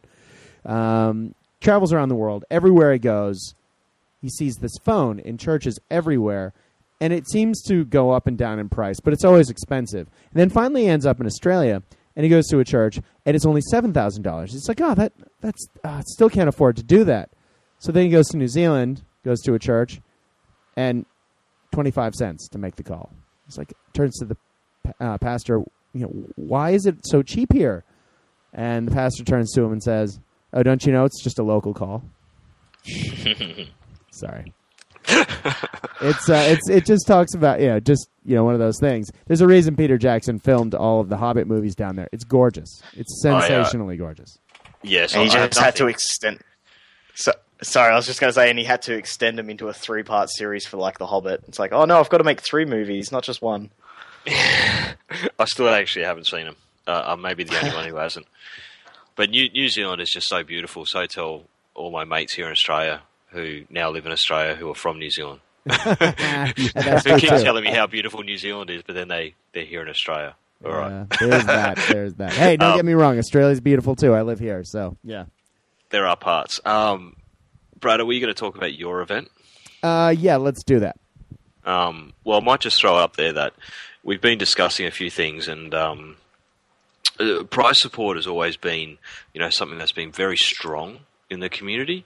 Particularly, we've got a whole bunch of sponsors coming on board and really supporting the community. But I thought maybe we might do something a little bit different for Brad's event, and that is that there's a lot of new people who are going to be going to Brad's event who perhaps are madly putting together their first bolt action armies or their first miniatures. Perhaps have not done miniature painting before. They are literally doing. There is at least 4 people who are powering through their first armies to get them ready for February. I've been getting pictures from folks as they've been whipping things together, as they've been getting models in the mail, and yeah, people are feverishly painting. So does your 5th army count? No. Oh, are you talking? You're making jokes about people painting my armies? No, I'm talking about I'm painting up my own 5th army. Oh, yeah. But what we've decided to do is just to, I guess, in honour of all the new players coming to the scene and painting up their first bolt action armies, is we're going to offer the Tiger that I spoke about earlier in the episode. So exciting! It's going to be the pictures. It's going to be the picture when this episode drops. By the way, so pay attention. Yeah. Take a look at the show notes on boltaction.net, and you will see pictures of this gorgeous tiger. The Tiger's a Tiger 1 with a Zimmerit based around Michael Whitman's Tiger, so the 1944-ish era, and it's painted up with some bit of camo and everything else, and it's a Warlord Games Tiger. It's a really nice piece of kit, and we're going to offer that up as prize support. So, it would be up to the tournament organizer how the prizes are distributed, but you're going to have a fully painted, ready to go Tiger 1 as prize support, and that'll maybe appeal to some people. I have to say a big thank you to the person providing that. That would be you, Patch. Thank you. No, I mean, Patch painted this beautiful tank, maybe the epitome of his painting to date, and he's offered it up to us to give out as a prize. It's amazing. Patch, that's awesome. Thank you so much. It's such a generous gift. People are going to be using. Yeah. Look, Brad, if it's got a good reception there and people like, having an option for a painted vehicle, I know a lot of people like to paint their own stuff, including myself. Yep. But there's a significant chunk of the hobby who would also like to have a fully painted vehicle straight up, because they're still working on their skills, or they don't enjoy the painting nearly as much, and they might commission people to paint their things. And this is an option where you go, well, here is a fully painted vehicle. If people like that and there's some good feedback, then I think it's something that we can offer more of as the tournaments continue through Australia. Guys, give us some feedback. The great thing about the Tiger is it's a German tank, and Germans are, to make a Games Workshop analogy, they're sort of the Space Marines of the bolt action world. It seems as though, there was a lot of German hate for a while because people thought that other people had better rules. But man, it seems that, in the last tournament that I ran, more than everyone, the most common army by a wide stretch was Germans. And everywhere I go, I seem to see Germans. So everyone's got a German army, it seems. And if they don't, a lot of them have German models somewhere. So if you give someone a Tiger, for example, either A, they already have an army to go with it, and it would just be a really cool centerpiece model to go with that, or B, they wouldn't have to paint much more to have a 1,000-point Tiger list. And man, I'll be honest, I love playing with my Tiger. It may not be the world's most effective tournament list, but God, is it fun to push around the table. And people who don't fear that and run vehicles, they need to think twice, because that's a big gun. For sure. Yeah, for sure. So I just want to point out. Sorry, I just wanted to point out that it's not. The Tigers just aren't for Germans. You're forgetting the Hungarians. You can run them in a Hungarian list too, Brad. Yeah, you're 100% right, man. You could definitely do that. That is very true. But this time round, it just happened to be that I got my hands on that Tiger 1 and I painted it up, and it was the vehicle that at the time. But if people are interested in it and we do it again, there may be other types of vehicles, something unique or something different, perhaps like maybe a French Char B1, for example, which may still be there at the end of the prizes, and some dude just at the end going, "Oh, really? That's all I've got?" Oh, yeah, really I'm stuck with Char French. B1? Oh, yeah. No, I'm getting but it. what it can do is really, they might look at that and go, you know what? That's just made me collect something. I'm going to go now and collect the Japanese, because that vehicle, and it kicks you off into that area. So I hope people can be interested in it and enjoy it. Definitely. Well, dude, again, incredibly generous. Before I forget, though, I also do want to say that we do have another major sponsor. I believe earlier in the episode I talked that Laser Touch, the guys who made the custom pin markers for the LRDG and the Ghost Army podcast. If you guys want objective markers or pin markers with your favorite podcast logos, woohoo, or your favorite units or nations from World War II, guys, look up Laser Touch. In Australia, they also do custom carrying cases for bolt action. I just got one, and it fits my Sikh and my Africa Corps army perfectly. And for those of you who've been following online, my Africa Corps and my Sikh army are both 60 plus infantry models plus tons of vehicles.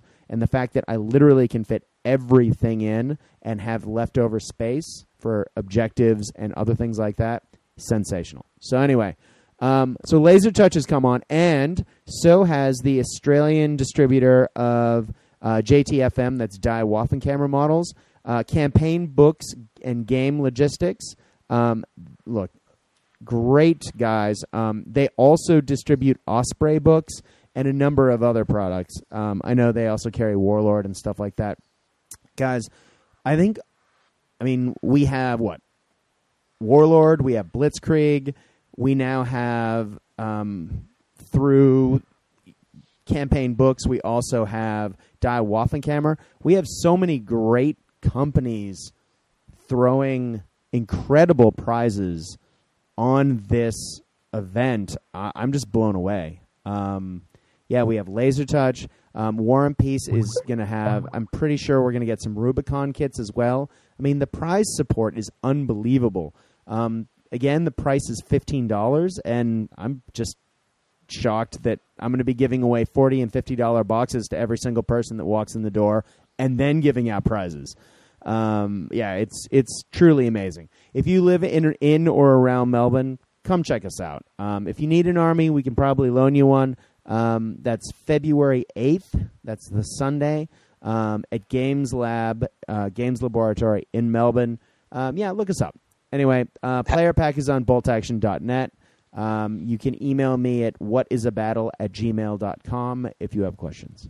Sorry, what?